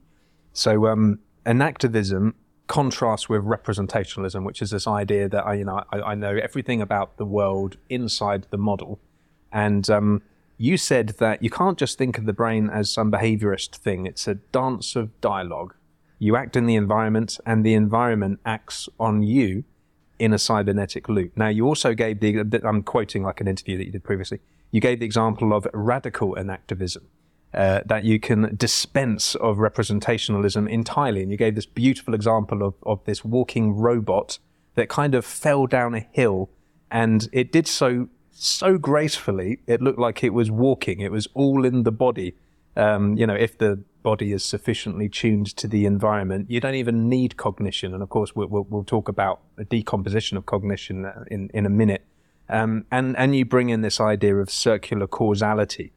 So we're causally embedded in the world bidirectionally, essentially. Now, when we decompose cognition, I think of things like thinking and feeling and knowing and acting and the environment and so on. And I think this is one of the key things that distinguishes your line of thought. So could you give us a bit of a whistle-stop tour of enactivism? Yeah. So enactivism is at the heart of the circular causality that follows from the very existence of a Markov blanket. And a Markov blanket is a thing that would be, it's certainly in my world, necessary for the existence of something that is demarcated or individuated from something else. So just having a separation between thing and nothing or not thing, having that separation requires you now to think about the two-way traffic, the bidirectional traffic. And of course, now you've got two directions of travel that can be thought of as the agent, if you like, sensing the environment on the one hand, and on the other hand, the agent acting upon the environment, or vice versa. You've got now a circular causality, so coming back to sort of the notion of a perception-action cycle, and this notion of a dancing and a dyadic exchange, which is bidirectional, a two-way traffic between the two. So when you apply the free energy principle in practice to emulate or simulate sentient behavior that is predicated on sense-making, then you are necessarily simulating action perception cycles. So you're necessarily inactivist, and that's called active inference. So sometimes just for fun, I put an EN in front of it, called enactive inference. I have to say that active inference was really a nod to active learning. It was just, it's the same idea, but cast in terms of fast belief updating as opposed to sort of slow evidence accumulation in terms of learning contingencies. So that use of inactive is at the heart of applications of the free energy principle, and obviously has been at the heart of, I think, all right-minded formulations of behavior and self-organization since Plato, probably, but certainly, things like perceptual control theory, cybernetics, all of that good stuff. Everybody at some point, active sensing, will have to commit to this active aspect, even to a certain extent semiotics, I think. Well, no, perhaps we shouldn't go there. So that would be one way of sort of celebrating and foregrounding the role of action. And what would that look like from the point of view of machine learning and computer science? Well, it would look like basically smart data mining. And it would change the nature of the game from big data, making sense of big data, so having everything on the inside, having access to the entire world, and then making sense of that. And you may ask, what does that mean by making sense of it? Well, it's certainly doing something with it, like generative AI, versus the complementary approach, which is much more in line with this sort of complexity minimization and the imperatives for sustainable, self-organizing, self-assembling systems, versus smart data.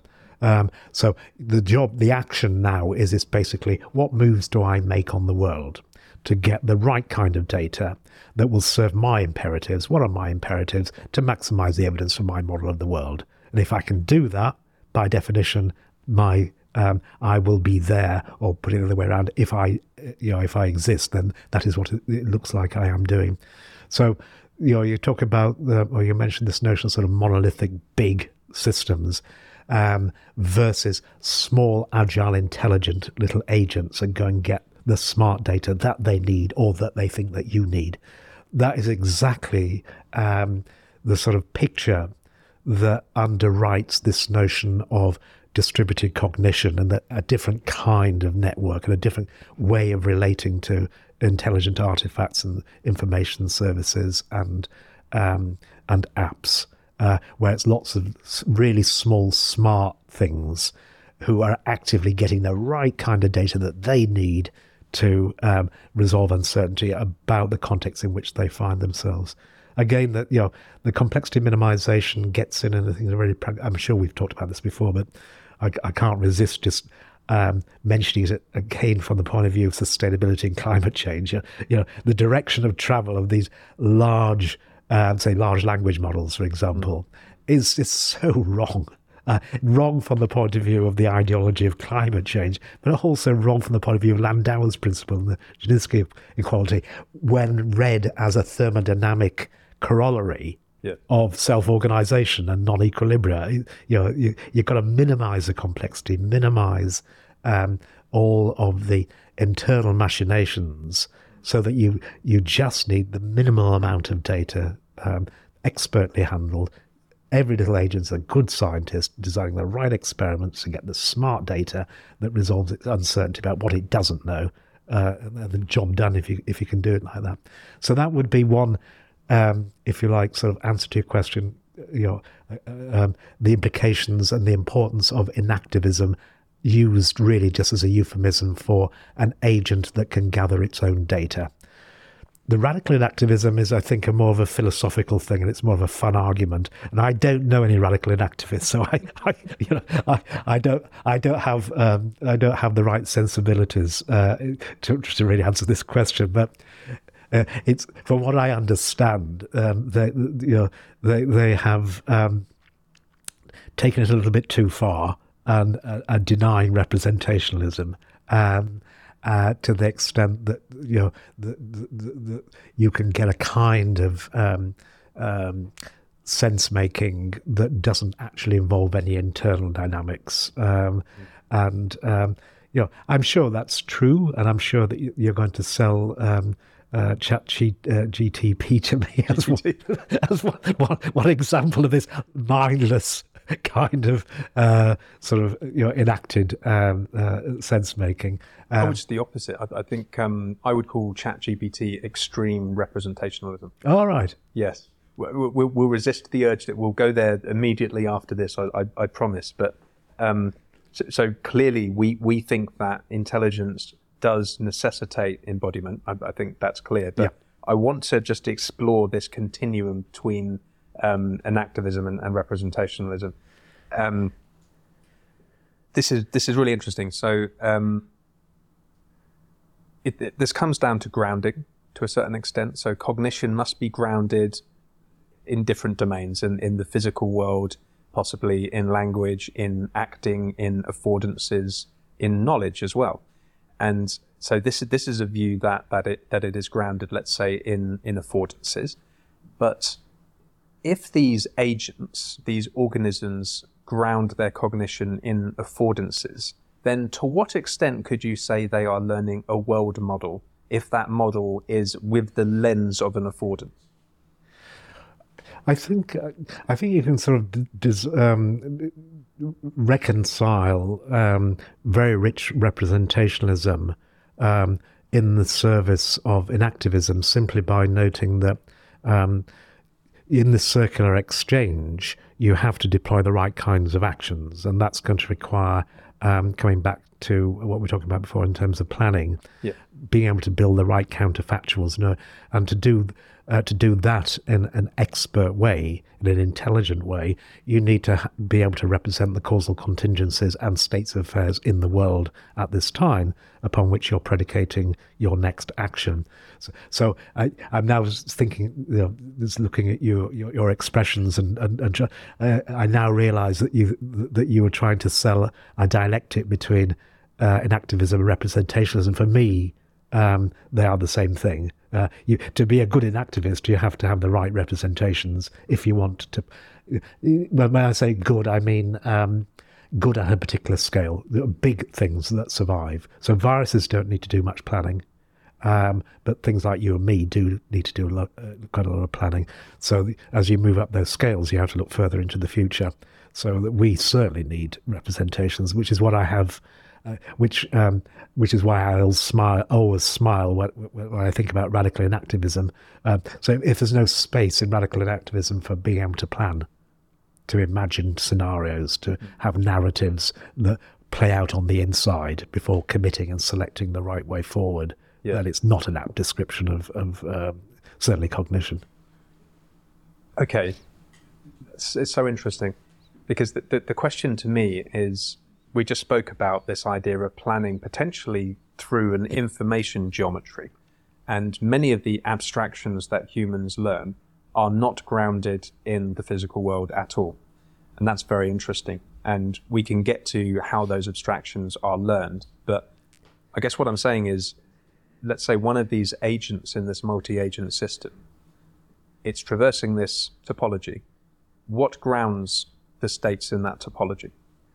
Well, I think that would be, ultimately, it will be the transactions, with the world that underwrite at the lowest hierarchical level all the generative models of this hierarchical sort. So the abstractions are just the coarse graining simplifications, the products of literally looking at the lower levels of your hierarchy through a reductionist lens in the right kind of way that enable you to carve up the world in terms of these abstractions, which may live in a non-metric space. They may still have this ordinal structure you were referring to before.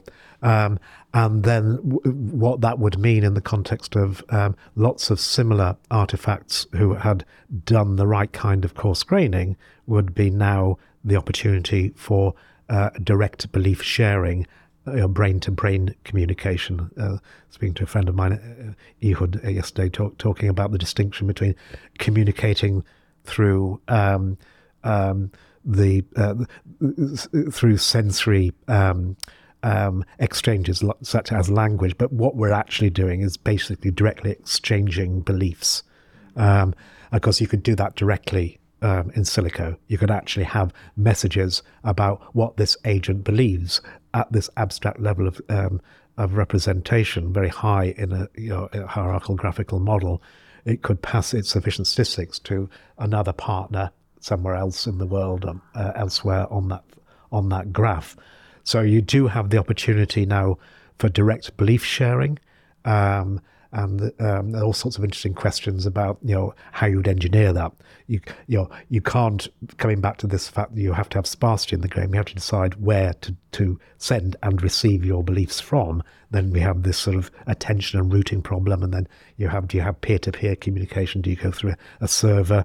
Can you write that down in terms of quantum information theory as a holographic screen, and who's having all sorts of really interesting things? But what they speak to is that you're sharing beliefs, literally Bayesian beliefs, probability distributions, as encoded by sufficient statistics that can be passed as messages on a factor graph.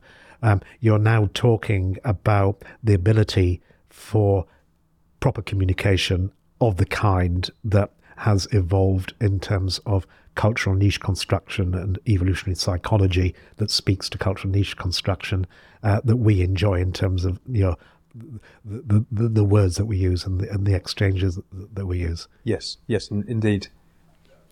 So there are two things to bring in, so knowledge and language. And you did invoke Andy Clark in another interview, which is the extended theory of mind. So it's one of the 5 E's in cognitive science. And the communication substrate could, of course, it's distributed. So the two agents could be referring on missing information that actually exists, perhaps in another agent or another knowledge repository. And then we can also talk to exactly what the role of language is, Yes. how it's compressed, how it represents abstract concepts and so on. So I'm very interested in knowledge and language. I'm not sure if you could bring those in. Right. I'm not sure I can do so expertly, but certainly part of learning new things since my foray into industry is this notion of knowledge graphs. So if you read a probabilistic graphical model as at least its structure as being a knowledge graph, then embodied in the structure and presumably the parameters of the connections that constitute that graphical model, that would be knowledge. So for me, in a very non-mysterious and possibly too simple-minded a way, knowledge is just the product of belief updating of a slow kind, which is learning. So I know contingencies in the sense that I have a suitably configured and optimized structure and parametrically weighted generative model that can be written down as a knowledge graph or a graphical model, upon which I do my message passing to do my inference about the particular context sensitive in the moment kind of thing. So I would put knowledge basically as an attribute that is implicit in a graphical description of an implicit generative model or world model that is actively that is used actively to do the data mining and to do the inference and the sense making, and then the language part of it would just be that highest level, most coarse-grained summary that is conserved over multiple agents. So just by definition, if I want to do belief sharing, I have to have a shared generative model or a commitment to the same narrative, so that the meaning of what I'm emitting is received in the right spirit or the right frame of reference by you.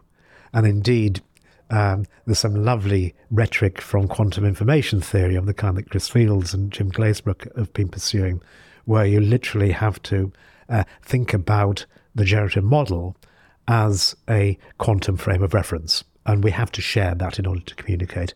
So in this instance, the Markov blanket ceases to be just a set of states and adopts the role of a holographic screen, and action now is writing to that screen, and sensation is now reading from that screen. And there are two agents on either side. So whatever is written is an action but can be read by something else, and then you're looking at the entanglement, which is the synchrony of mutual understanding that we would aspire to through communication. So but that only works if the messages that are written to the screen or written to the Markov blanket have the same kind of interpretation. So it speaks again to this. The fact that you have to have a good model of the world, and the world has to, that really means that there's a kind of entanglement or generalized synchrony from the point of view of dynamical systems theory between the two sides of your screen or the two sides of your Markov blanket or your server, which have the right kind of isomorphism. So we're talking about basically a shared narrative that underwrites any exchange of signals. And again, just thinking of this from the point of view of generalized synchrony, what we are talking about is just the characteristic or the emergence of characteristic behaviors in any sparsely coupled set or ensemble of things that possess Markov blankets or have a separability what will they ultimately do? They'll ultimately find a synchronization manifold. They'll find a synchronization simply because this is the most likely state of being, and the most likely state of being is that which maximizes the marginal likelihood, which minimizes the free energy, which just means that they now understand and can infer each other. So, it's just another expression of this existential imperative to resolve uncertainty, have good models of my world, and my world also needs to have good models of me. And if my world is you, you have to have a good model of me, and I have to have a good model of you. Ultimately, what that means is we're going to converge on the same model. Yeah, I mean, what interests me there is that, unlike many other researchers, you're conflating understanding, knowing, and intelligence itself. I guess so, yeah. So good question.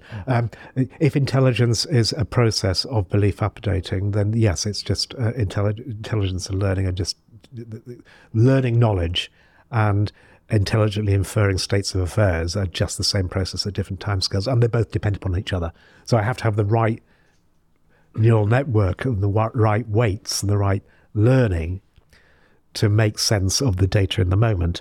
Yes. And if you think of it from the point of view of weight learning, either through back propagation of errors or through experience dependent or spike timing plasticity in the brain, you have to have the right inference in order to do the learning. So there's again this circular causality between the two scales. So knowledge requires the right inference or state estimation, and state estimation requires the right knowledge to make sense of the data that's being assimilated. Yes, although I suppose philosophically we could break it down, because knowledge might be the sort of the information acquisition, because knowledge exists. It's quite an interesting philosophical point, actually, that knowledge is on Wikipedia, and it's crystallized knowledge. It exists as a thing, but the ability to acquire knowledge without surprise is your form of intelligence. But I wanted to talk about ChatGPT just quickly, and it's very interesting because Bing have just released a new version of their search engine which integrates ChatGPT,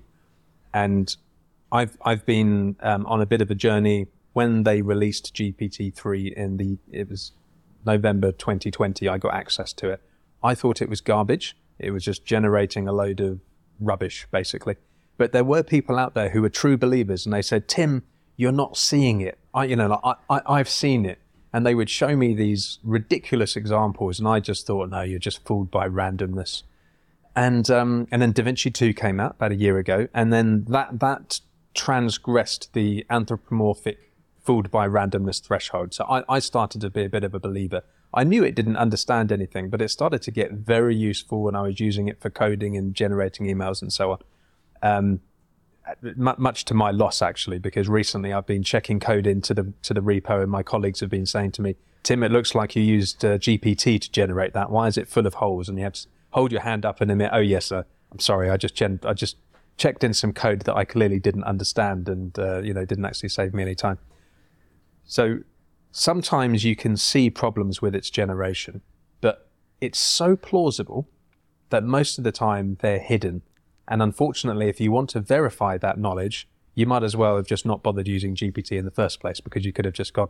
So a little recap, it's using a self-attention decoder transformer, and that's a neural network architecture that introduces permutation invariance, two-tuple permutation invariance, which turns out to be extremely useful for language.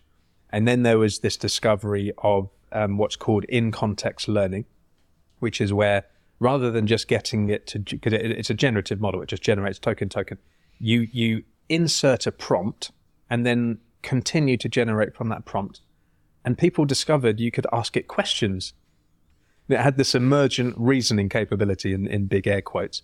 And then more recently, people have done what's called preference fine-tuning, which is that you do some additional supervision on the top with human preference examples, and that aligns it to humans and makes it give slightly more politically correct or more sensical answers. So, and now it's been integrated into GPT, and that does this retrieval augmented generation, which means rather than just being a snapshot in time, it will also go out to Bing, get some relevant search results, incorporate that into the prompt, and then generate from there.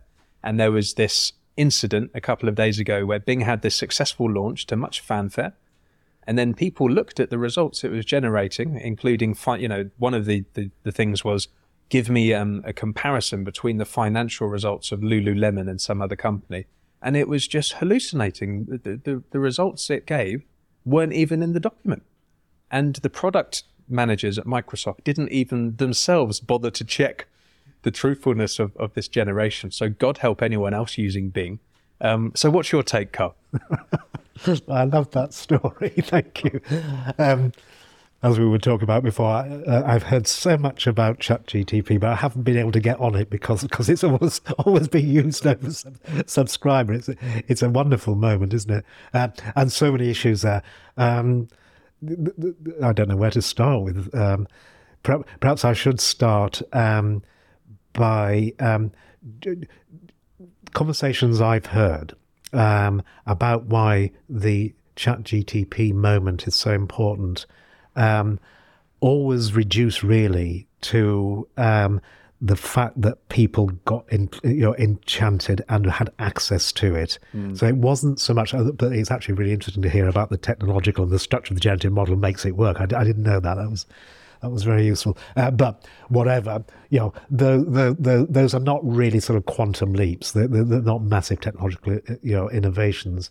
But what the innovation was the accessibility. So I think, just standing back, why that was a moment, and it has been a moment, I think, in terms of selling AI to investors and the like, they all now, oh, you're talking about ChatGTP like stuff. I know about that. That's really exciting.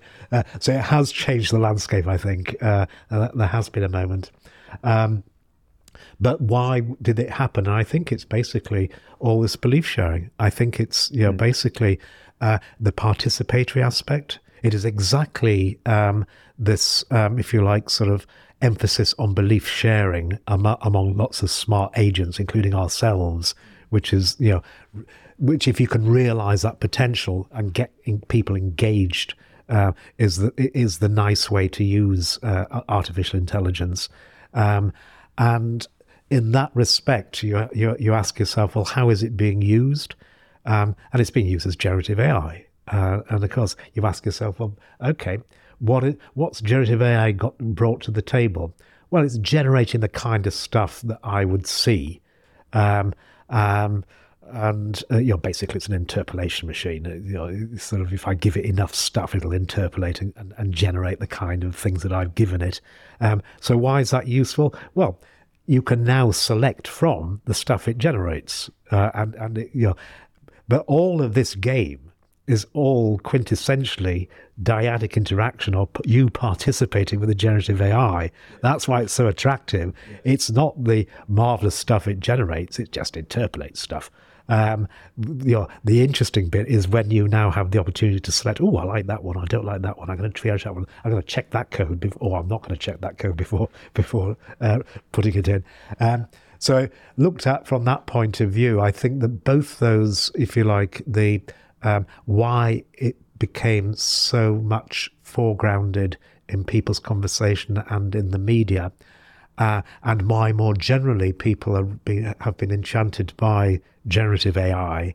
I think they both speak to the fact that you're actually engaging people. It's a dyadic exchange of an asymmetric sort, and that asymmetry is exemplified by generative AI, that there's all the action, all the choosing, all the triaging, all the selection of what to actually show your friends or send off in your email is done by you, the human user. So all the inactive bit is actually done by the human still. The generative AI in and of itself is not actually acting because it's generating content.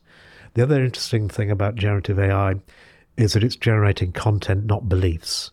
So unlike Google Maps, which actually gives you a belief about the best plan forward, it's actually generating content. It's in data space. So from the point of view of a statistician, or from the point of view of a physicist committed to a holographic screen or Markov blanket formulation of exchange with the world, notice that generative AI doesn't need to understand, because that's not its purpose. Its purpose is to generate sensations to generate data, to generate stuff in content space or data space, stuff that has been mined in the space that the mining took place, not in the sense making and the abstraction and the understanding space. So, I think that's an interesting distinction, which I'm sort of going off on a tangent here, but it's interesting when it comes to what do you mean by belief sharing and communication. But just look at that observation in light of the discussion about why ChatGPT is so successful. It's successful because it generates language. So the content now is the belief. And it's the kind of belief structures that have been honed through certainly millennia of cultural niche construction. And so your language is a distillation, the most efficient way that we can carve up our knowledge of our world, our lived world. Yes. And now the generative AI, which was previously just limited to generating pictures and content and sound files and whatever, is now actually generating stuff which is in a belief space because we have evolved language. So I think there's something quite special about generative AI and large language models, simply because they actually generate content in the context of language, which has this speaks to knowledge. Also, it has abstracted and distilled the kind of representations of our world. Yes. In the most efficient way. Yes, I mean, there are so many things we can say there. They are a materialized snapshot of our sense-making, our abstractions, our world knowledge, of the Wittgensteinian language game, if you like. But they also have a truncating effect, and they introduce inertia because it's a static model, right? And yes. They are, as you say, they produce traversals in word space. And people don't understand that these are random trajectories with some kind of modified form of maximum likelihood estimation, much more stochastic than people realize. And we can discuss the degree of how creative they are and what creativity is. Maybe creativity is just a random traversal through some abstraction manifold. And I loved your poetic description of this kind of didactic relationship between humans and machines, much like an extended mind. And this is where prompt engineering comes in, because people have realized that you can say to the language model, that's not quite what I wanted. Can you change it a little bit? And it's an interactive process. And that's why, as a conversational interface, it's very, very powerful. But the problem is, you can say to it, no, 2 + 2 doesn't equal 4, it equals 5. And it will say, oh, I'm so sorry, I actually meant 5. So it's polluting the infosphere with misinformation, yes. false news, propaganda, all this kind of stuff. And I never really thought the misinformation thing was a problem, because, there's loads of misinformation out there. I mean, most people are full of shit, frankly, Carl. But now it's been industrialized and democratized on this scale, and people will not bother fact checking. That people see plausible text and they just take it as a given.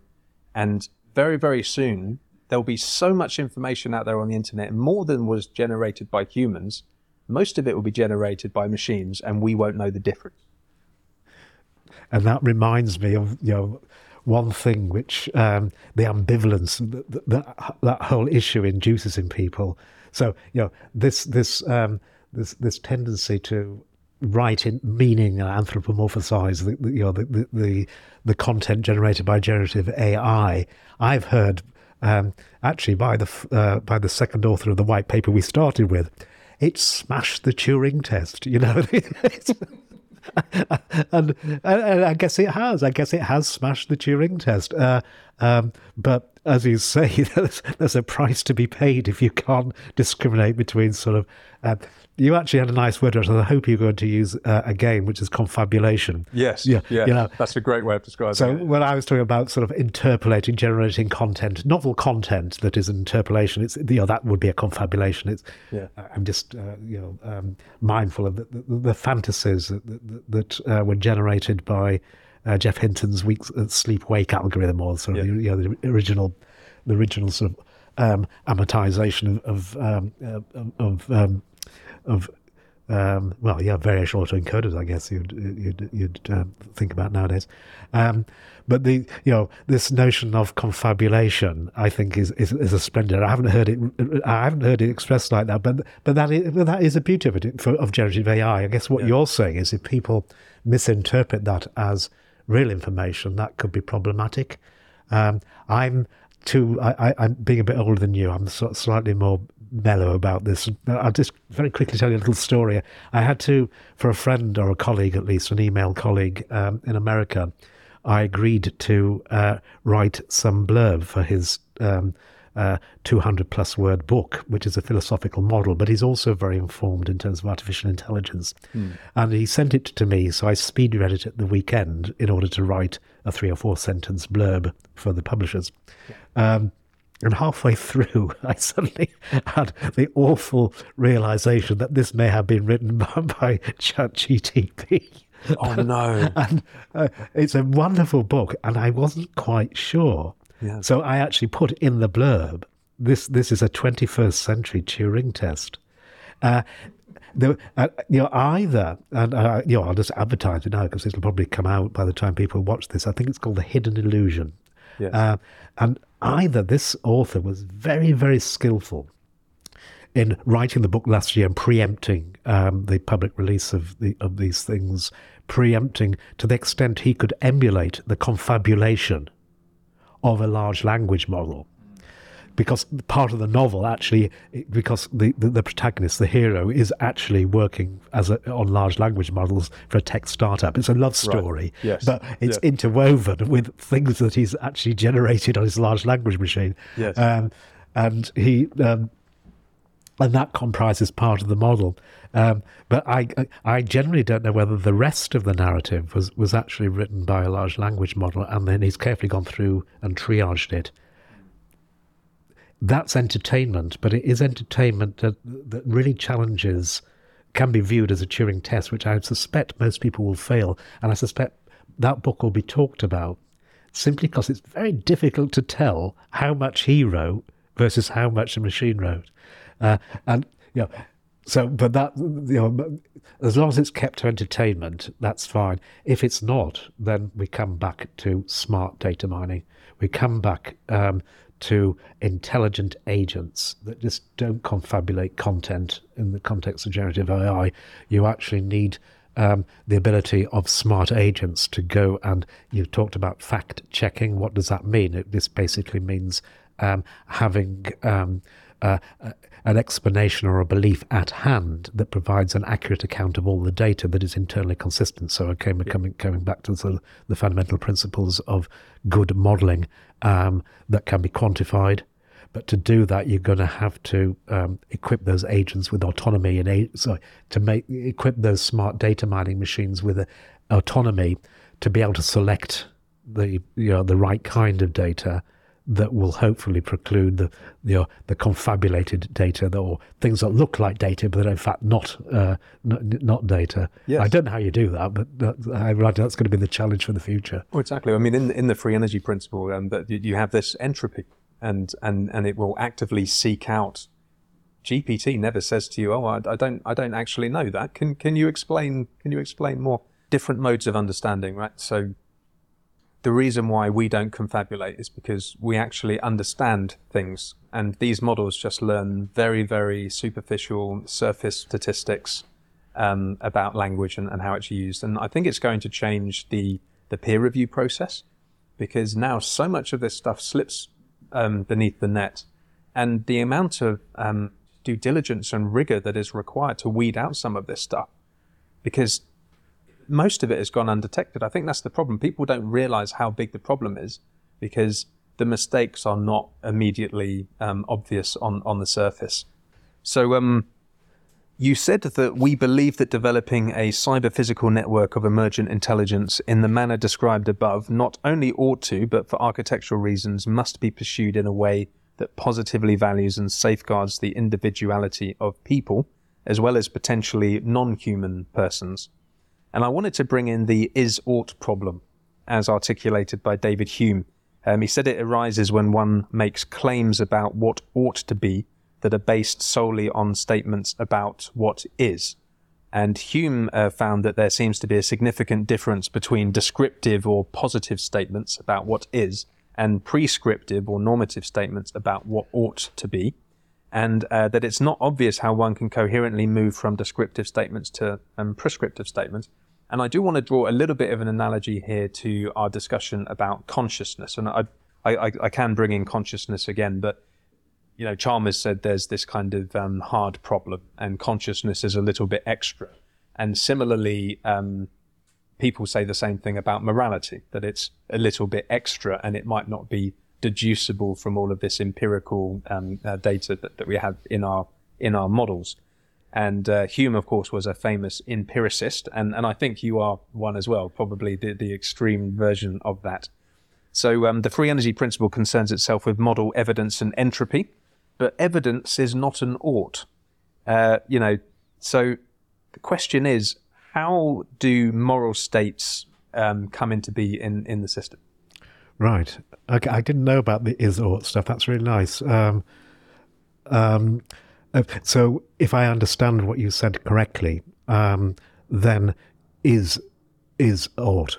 It completely dissolves the distinction. So if from the point of view of the free energy principle, existing in particular characteristic states are those attracting states. They are part of an attracting set that define who I am and collectively who we are if we share the same kind of world model or narrative. So they are exactly how I ought to be. They are stipulatively defining the nature of the thing that I am. So if I exist, the is just the ought. And that's quite fundamental, because if you then say, well, what then does a distributed cognition or an extended cognition, or a designer environment on the web, being Andy Clark for a moment, if you think about what that might look like from a first principle account, then what ought it to look like? Well, it will look like what it is. But being what it is, if it includes us, it will be like us. So it will be effectively the kind of system where you cannot prescribe any oughtness, because it is what it will be, and it will be. It will, as we have learnt in the previous conversations, it will come to share a narrative in a world model with certain levels of abstraction in our own world models, provided we are part of that ecosystem, part of that network. One could imagine a completely independent, Markov blanket between us and an information, a World Wide Web which was never used. So it wouldn't be a Markov blanket even. It would be two separate systems, and there will be a universe where the World Wide Web does what it does. We will never know by definition. But if we are part of that, if we are users of, either in the sense of triaging generative AI or enacting recommendations or supplying data, so we are in an exchange, and therefore part of that web, a part of that network, part of that factor graph, a node on that factor graph, then by definition, the is equals ought as read by the free energy principle means that what will happen is all the intelligent artifacts on that web will converge to some kind of common ground and some kind of common sense making. Another way of looking at that is that, what are the imperatives? What are the things that are being optimized, if you want to use an optimization approach? It's the effectively the expected free energy. What is that? It's just minimizing uncertainty, minimizing surprises. It is not making paper clips.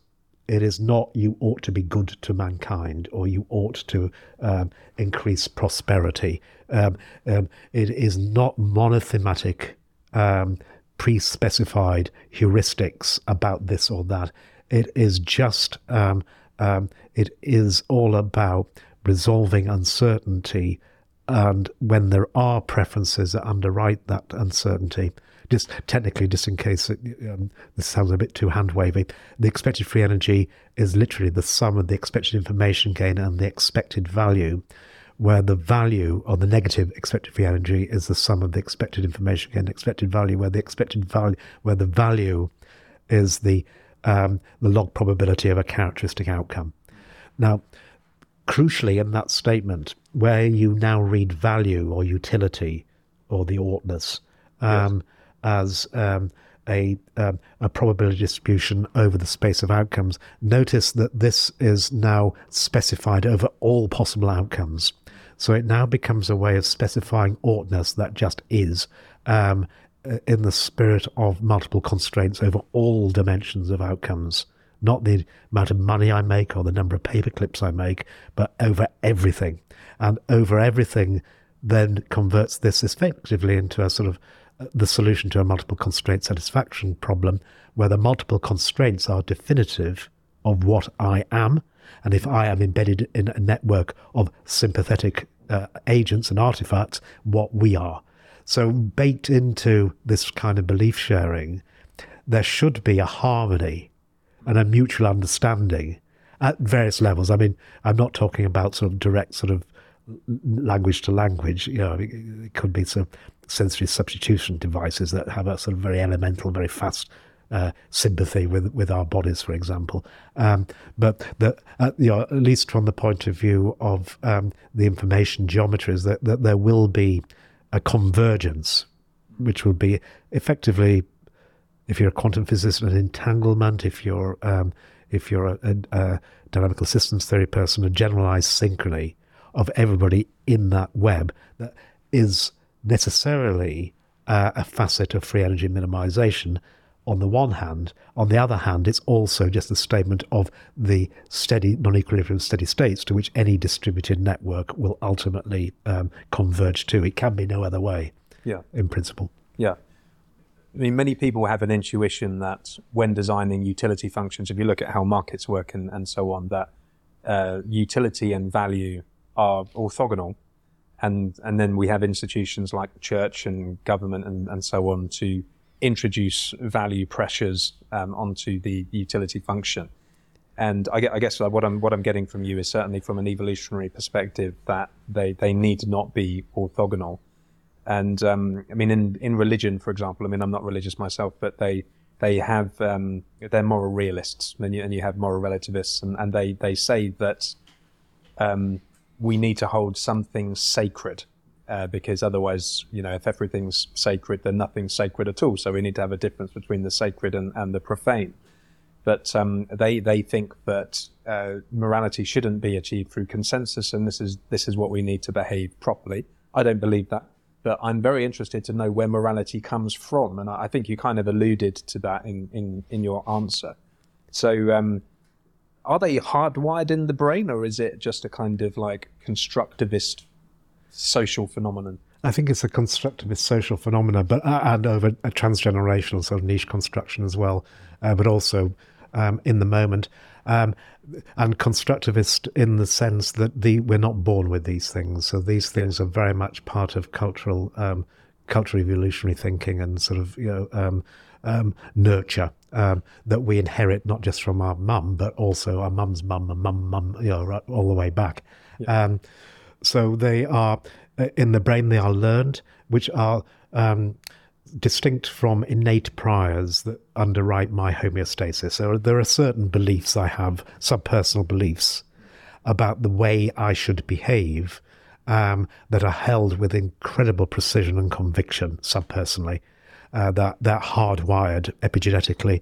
And these would include everything that leads to homeostasis, and then you build upon that and you get to allostasis, and you build upon that and you can probably at some level get to the right way to behave morally and ethically at school in the playground, for example.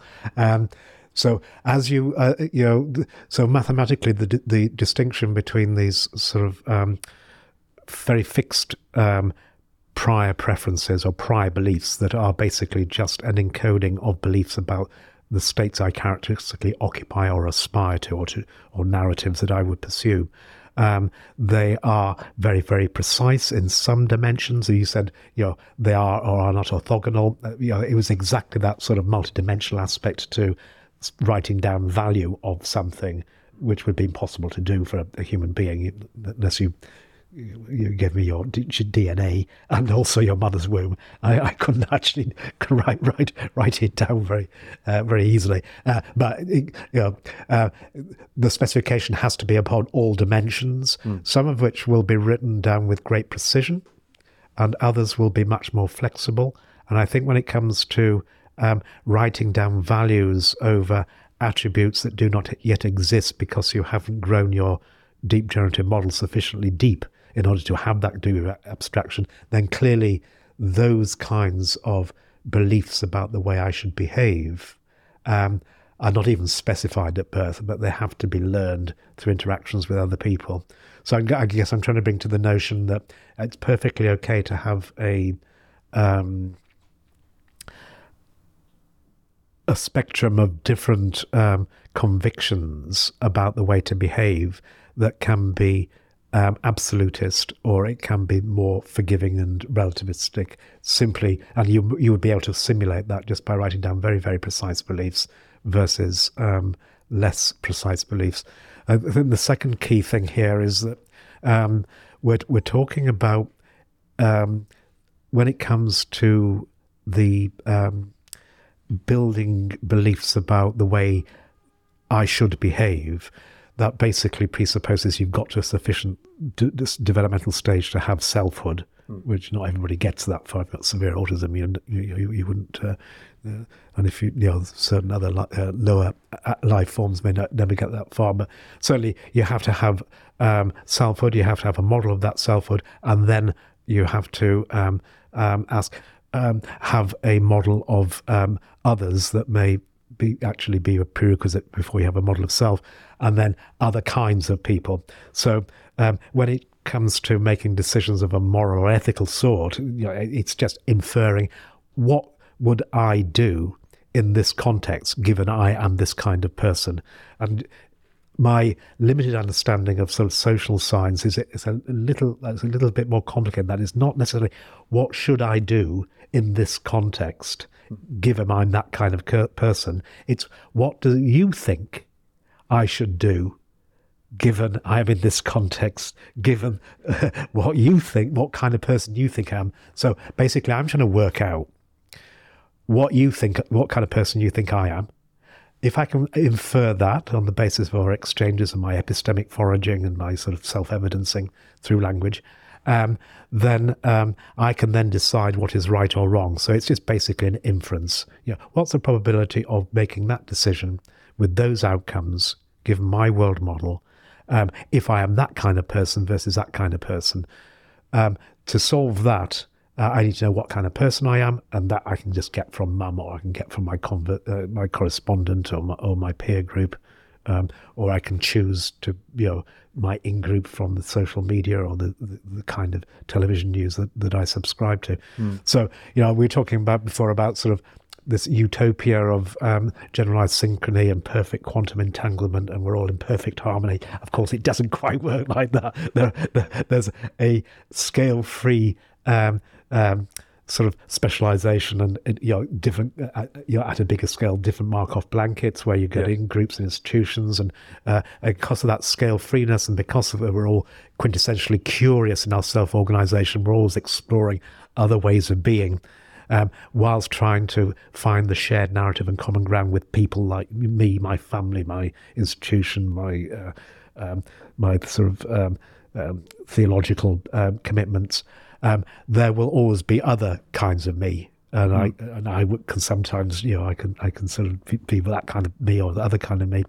So in that context, it's really a really interesting question about really inferring that of all the ways I can behave, what is the most likely way of behaving? And if you can if you look at morals and ethics through that lens, then you have now a calculus of being able to write these things down in terms of alternative ways of responding in a given situation.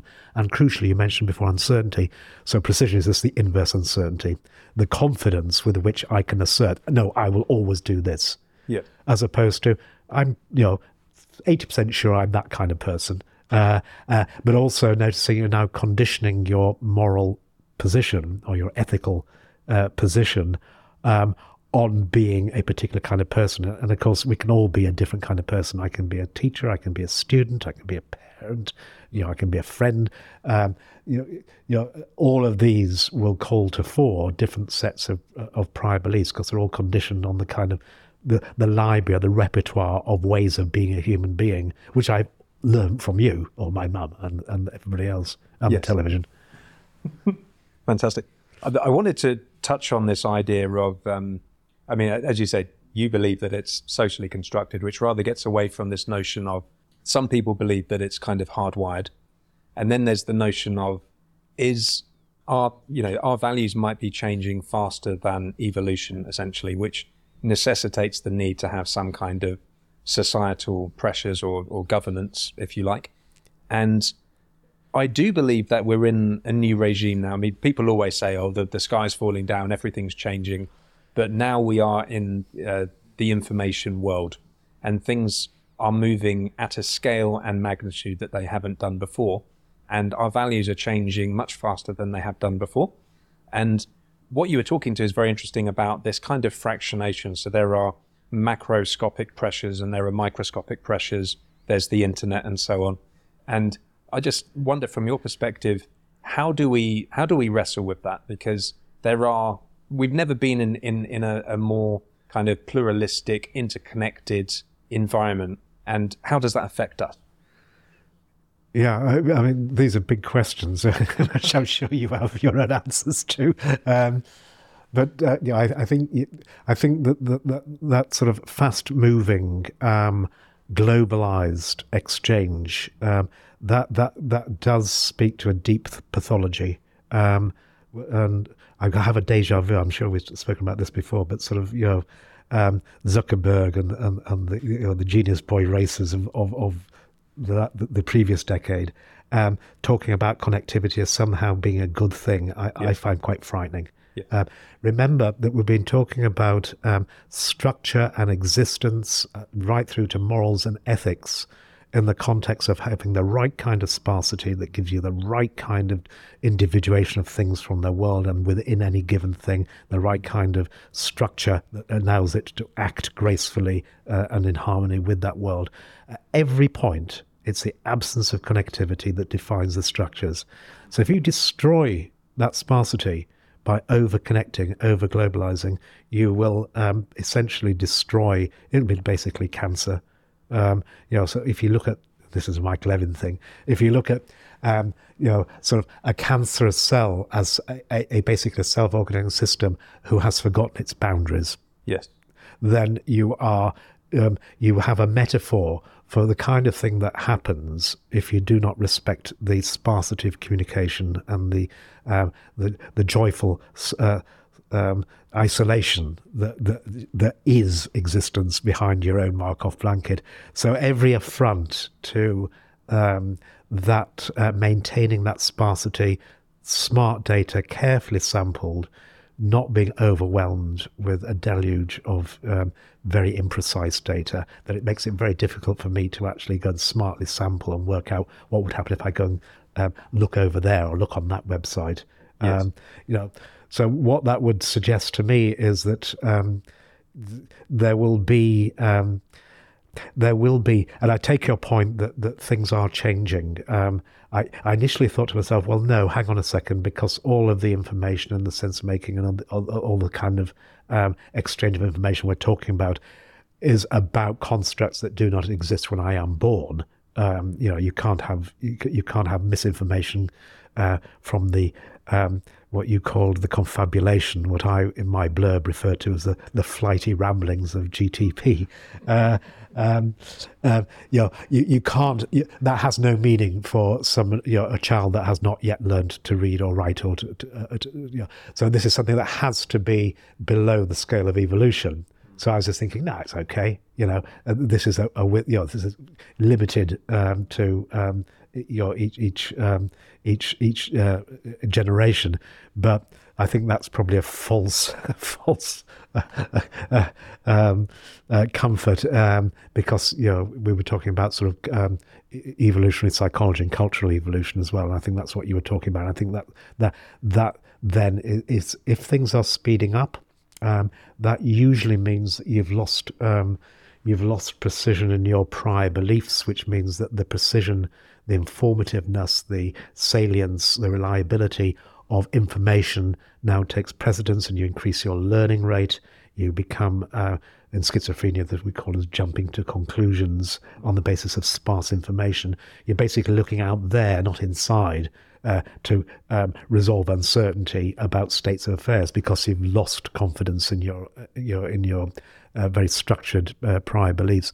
So if things are speeding up, that basically means that whoever is now generating and garnering that information in the information age has lost confidence or precision in their own convictions and prior beliefs, and possibly information morality. So what's going to happen? I read Carlo Rovelli's book yesterday, in fact. He wrote in 2014 just sort of 7 things you need to know about physics. It was originally published, each chapter as in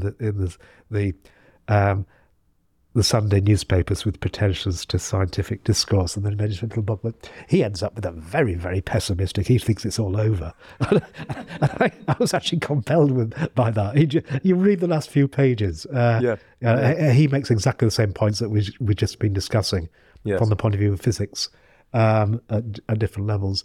And he generally thinks it's over.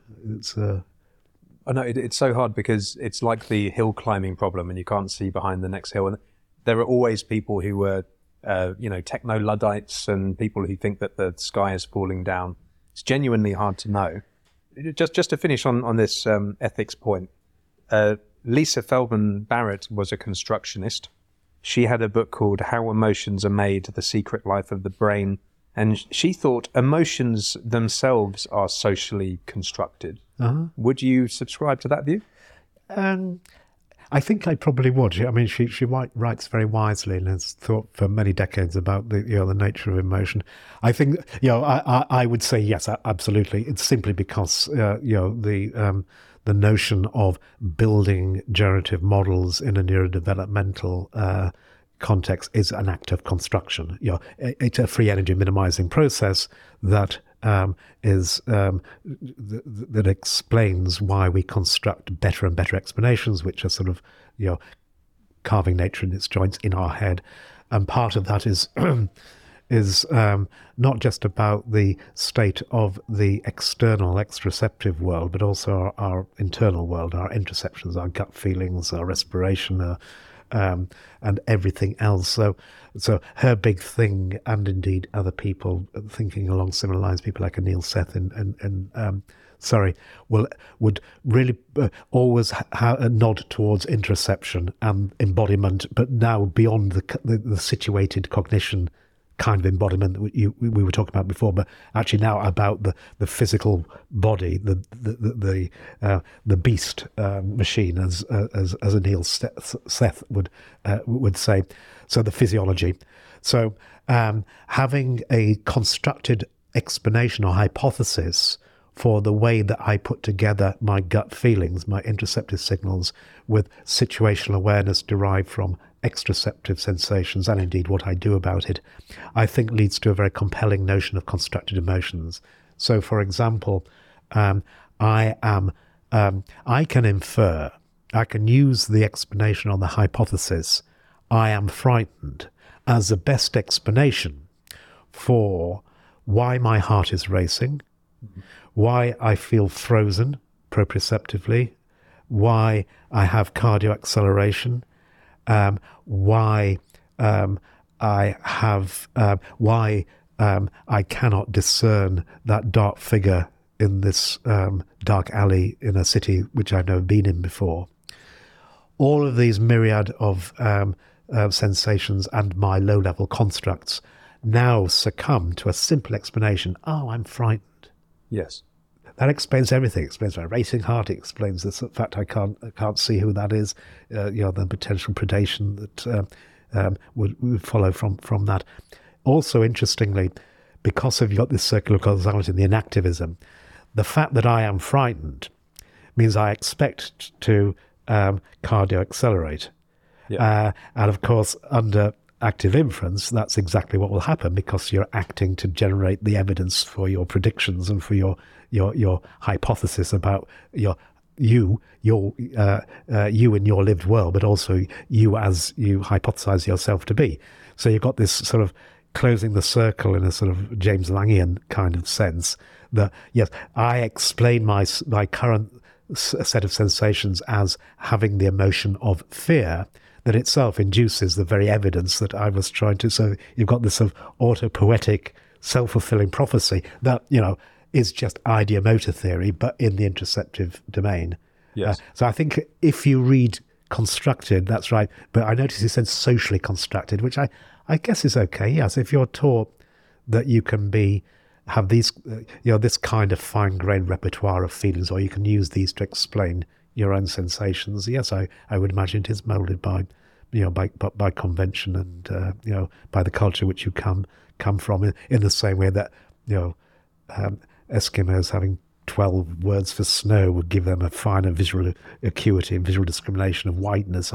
I'm sure that exactly the same kind of cultural enculturation speaks to different kinds of alexithymia and the coarse-grainedness of my repertoire of explanations for emotional states of mind that best explain me in my interactions. Now, Carl, I know you have a background in psychotherapy.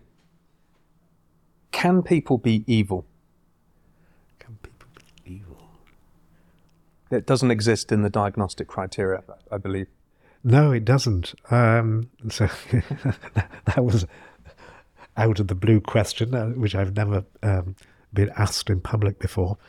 As a psychiatrist, I think it would be rather difficult to conceive of that. There are certain patterns of behaviour, and I do have some psychotherapy, but it's group psychotherapy. But really, I'm a psychiatrist. So, there's a distinction, I think, Right. From a professional point of view. I'd be more like a biological. My apologies, I didn't mean to. Oh, that's Yeah, all right. yeah. No. I mean, psychotherapy is an important aspect of psychiatry. It's just that psychotherapists have to undergo 5-6 years of training to become psychotherapists. I did two years of very baby psychotherapy training. But in terms of the nosology in psychiatry, you can certainly get sort of certain kinds of personality disorders and certain kinds of psychopathy that would normally be associated with evil behavior, and it normally basically transcends the social norm. So it comes back again to basically me trying to work out what kind of person should I be, which my only point of reference is you. So how do I think you think I should behave? And when that kind of self-modeling doesn't work, then you will have behaviors which are so far from the social norms and morally acceptable. I guess you could label them as being evil. When could they arise?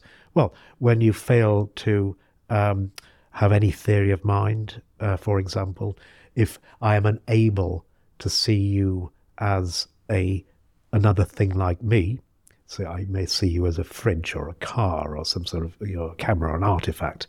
You're not a person. You don't have intentional dispositions, or we don't have a shared narrative. I couldn't talk to you in any really deep sense. Then obviously I can never ask the question, how do you think I should behave? Because you do not, you don't have that kind of belief or that kind of intentional stance in relation to me. So you could imagine that some kinds of psychiatric conditions that preclude proper theory of mind, and the ability to sympathise or empathise or bond, would enable the expression of certain behaviours which would be regarded by other people as evil. Whether the person prosecuting them thought they were evil or not would of course be a mute question, one you'd never know because it's inside her Markov blanket, but also from her point of view there is no reference, and that is the problem. Yes. But you could certainly have somebody else out from the outside saying that is evil. You normally you try not to do that when you're doing psychiatry or psychotherapy. You have to have conditional positive regard. Yes. So you can't really impute nastiness or evil or bad intentions.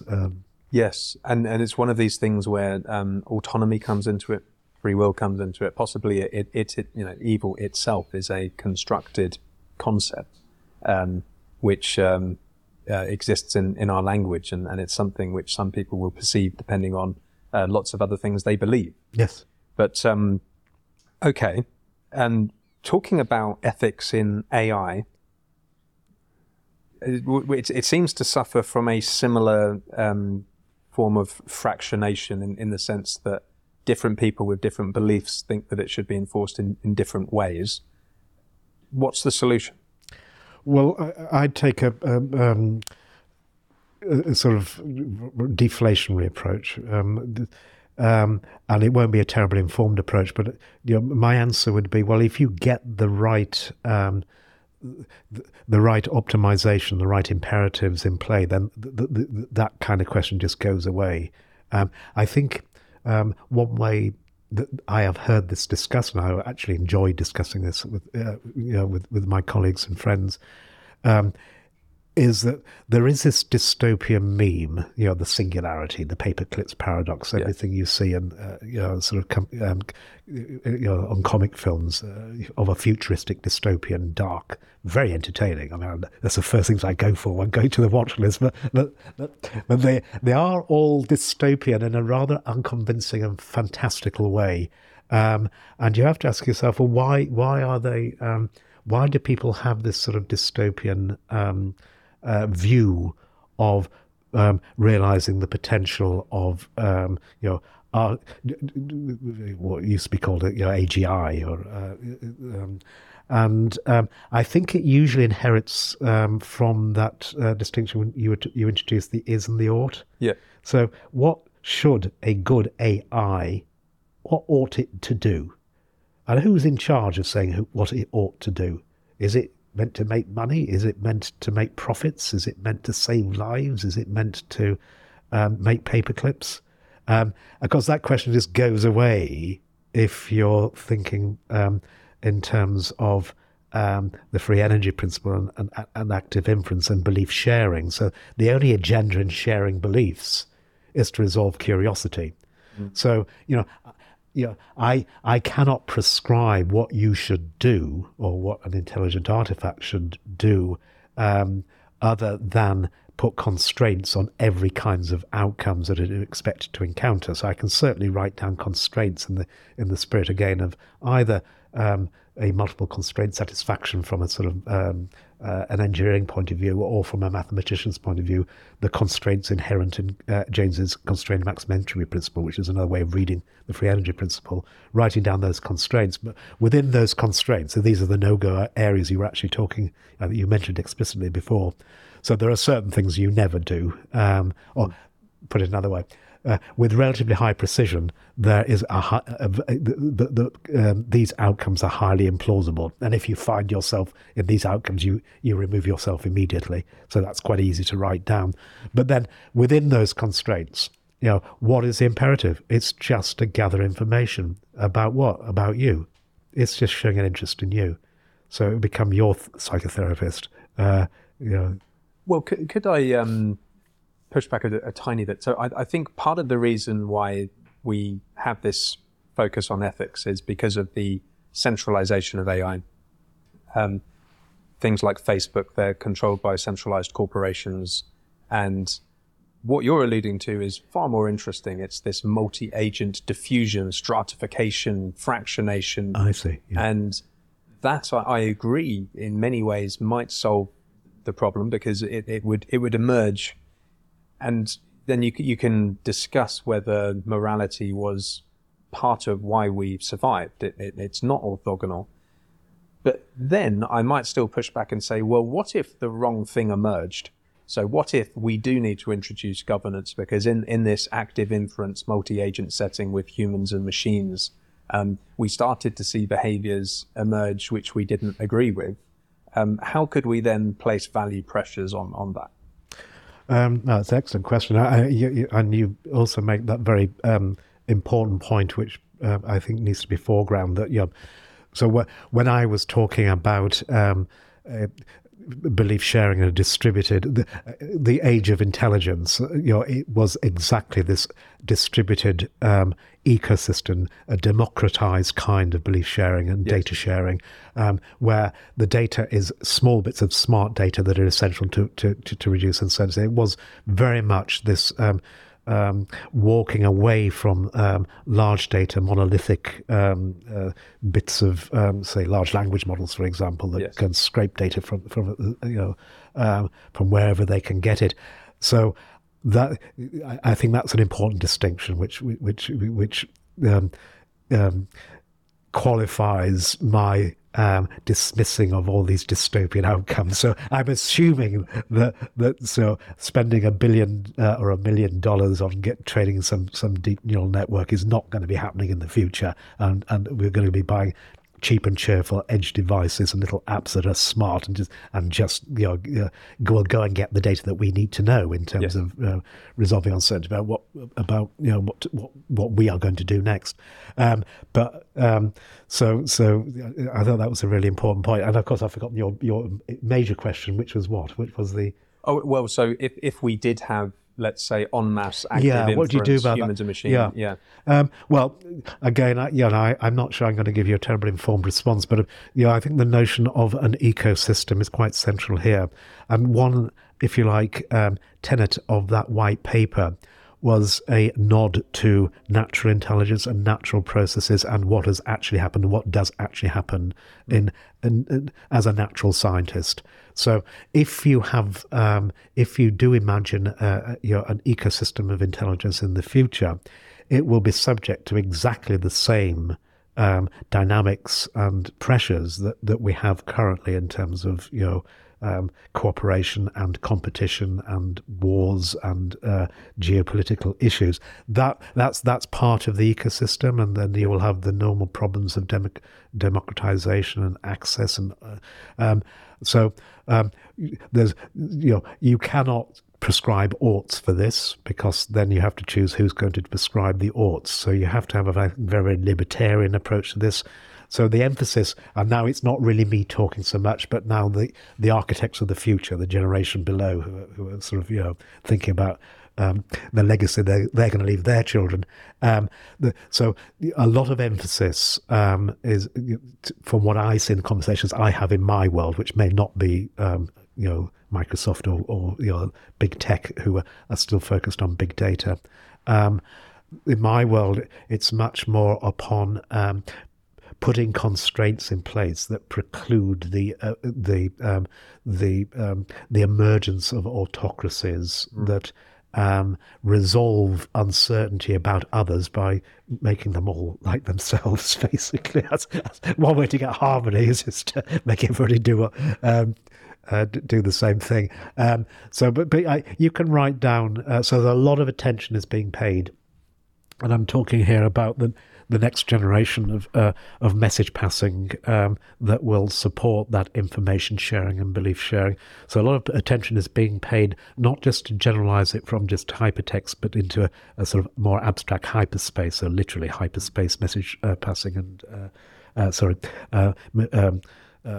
languages and transaction protocols, but also the credentials and the contracts that underwrite that message passing. So, a lot of emphasis on contracts, shared agreements in terms of what data is shareable and who has the credentials to share that, and having that distributed. So not in a blockchain sense, but in some workable, shareable sense. So I think if one gets the standards right, and a lot of work is being currently done under the auspices of the IEEE, for example, with the Spatial Web Foundation. If one gets that right, then I think that these catastrophic dystopian abuses or the emergence of autocracies in an age of intelligence will be precluded simply because you've put the right constraints in place.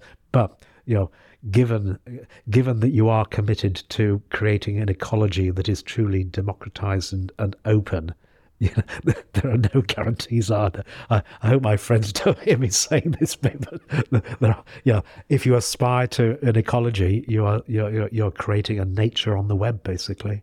Yes, of which we are participants, and that will have its own challenges. So you wrote a beautiful paper called "Am I Self-Conscious, or Does Self-Organization Entail Self-Consciousness?"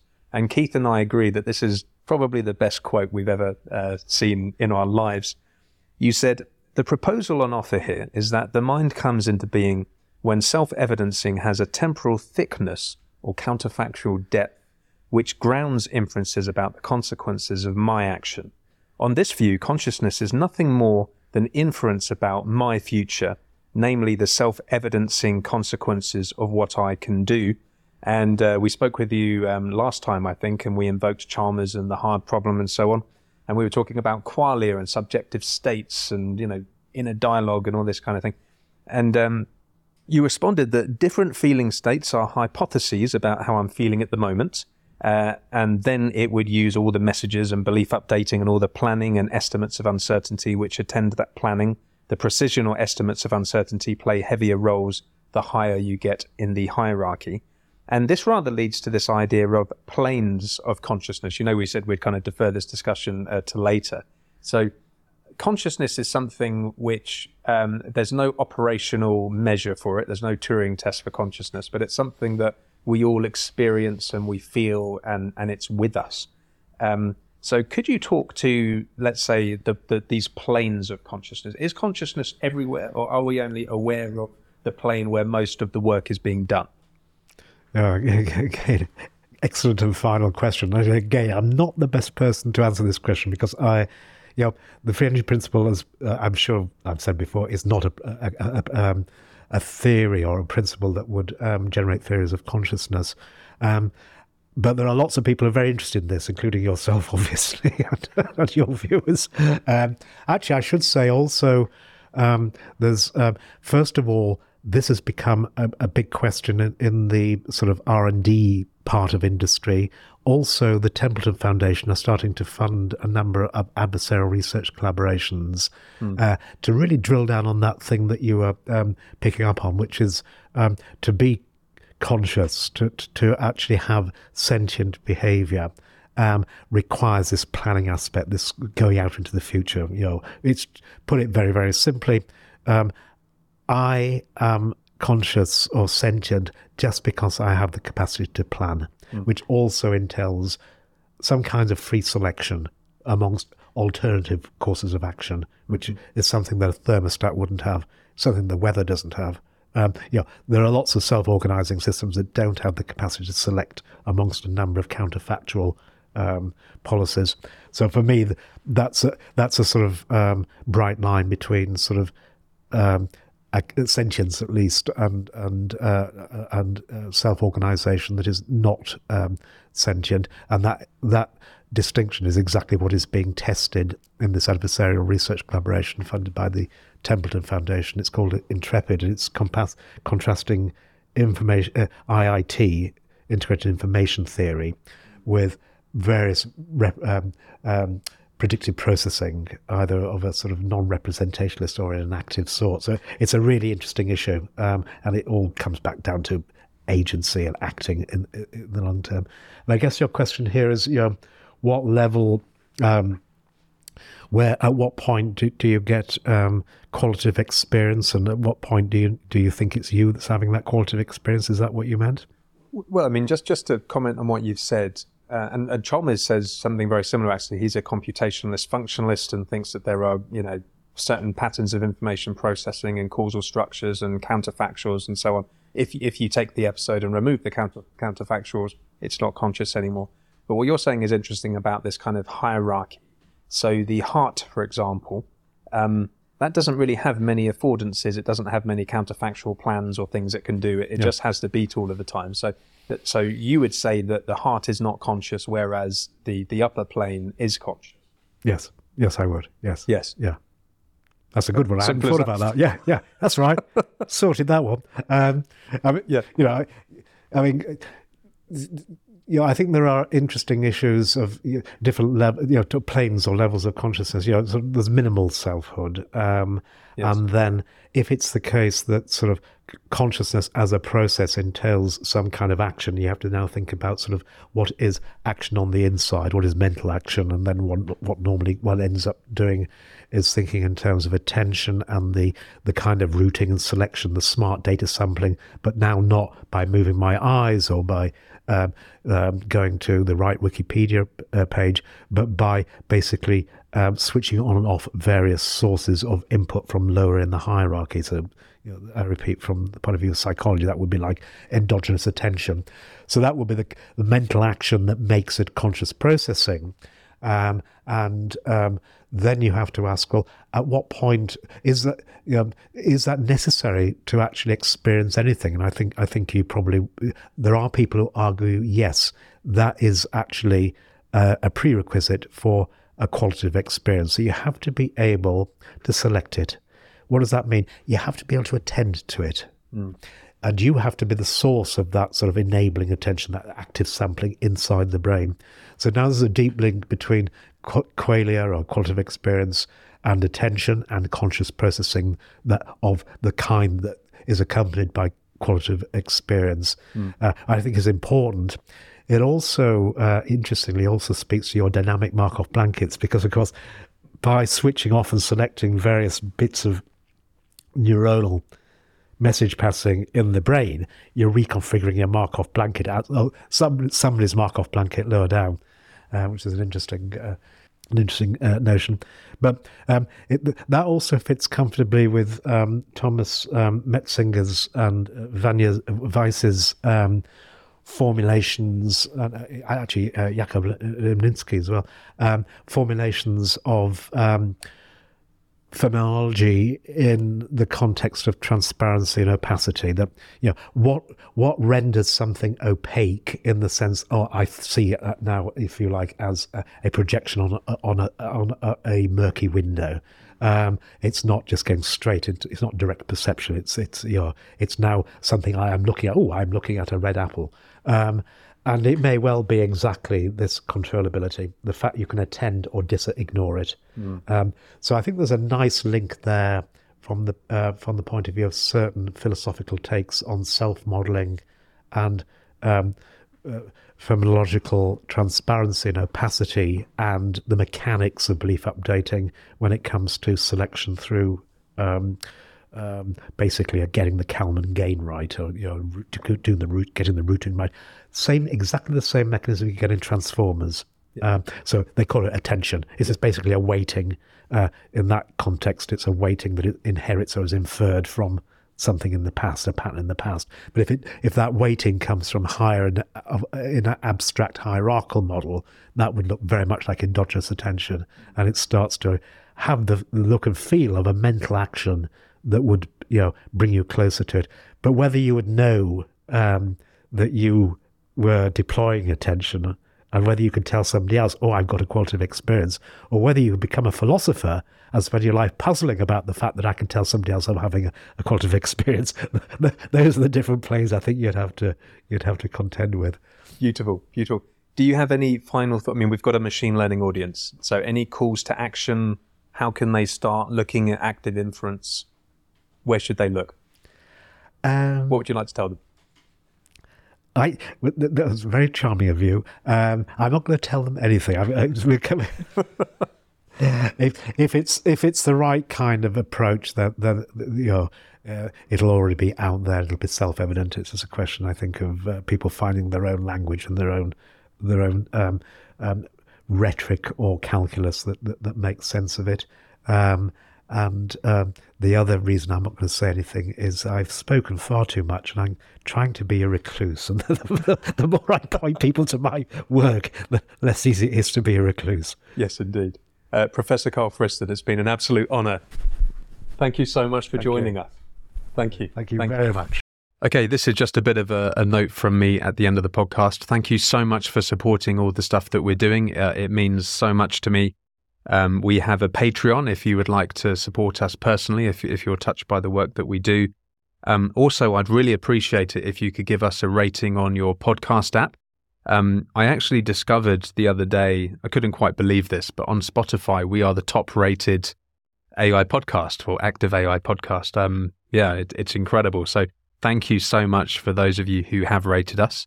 Unfortunately, on Apple Podcasts, the learning rate is only 0.01, so it hasn't quite caught up with the fact that we're the best AI podcast yet. So particularly on Apple Podcasts, if you could give us a 5-star rating and a review, I think that will accelerate the learning process.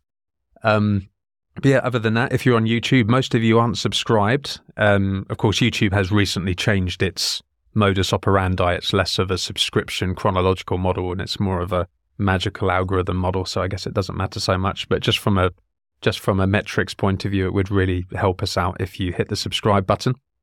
We have an active Discord community as well, so check us out on there.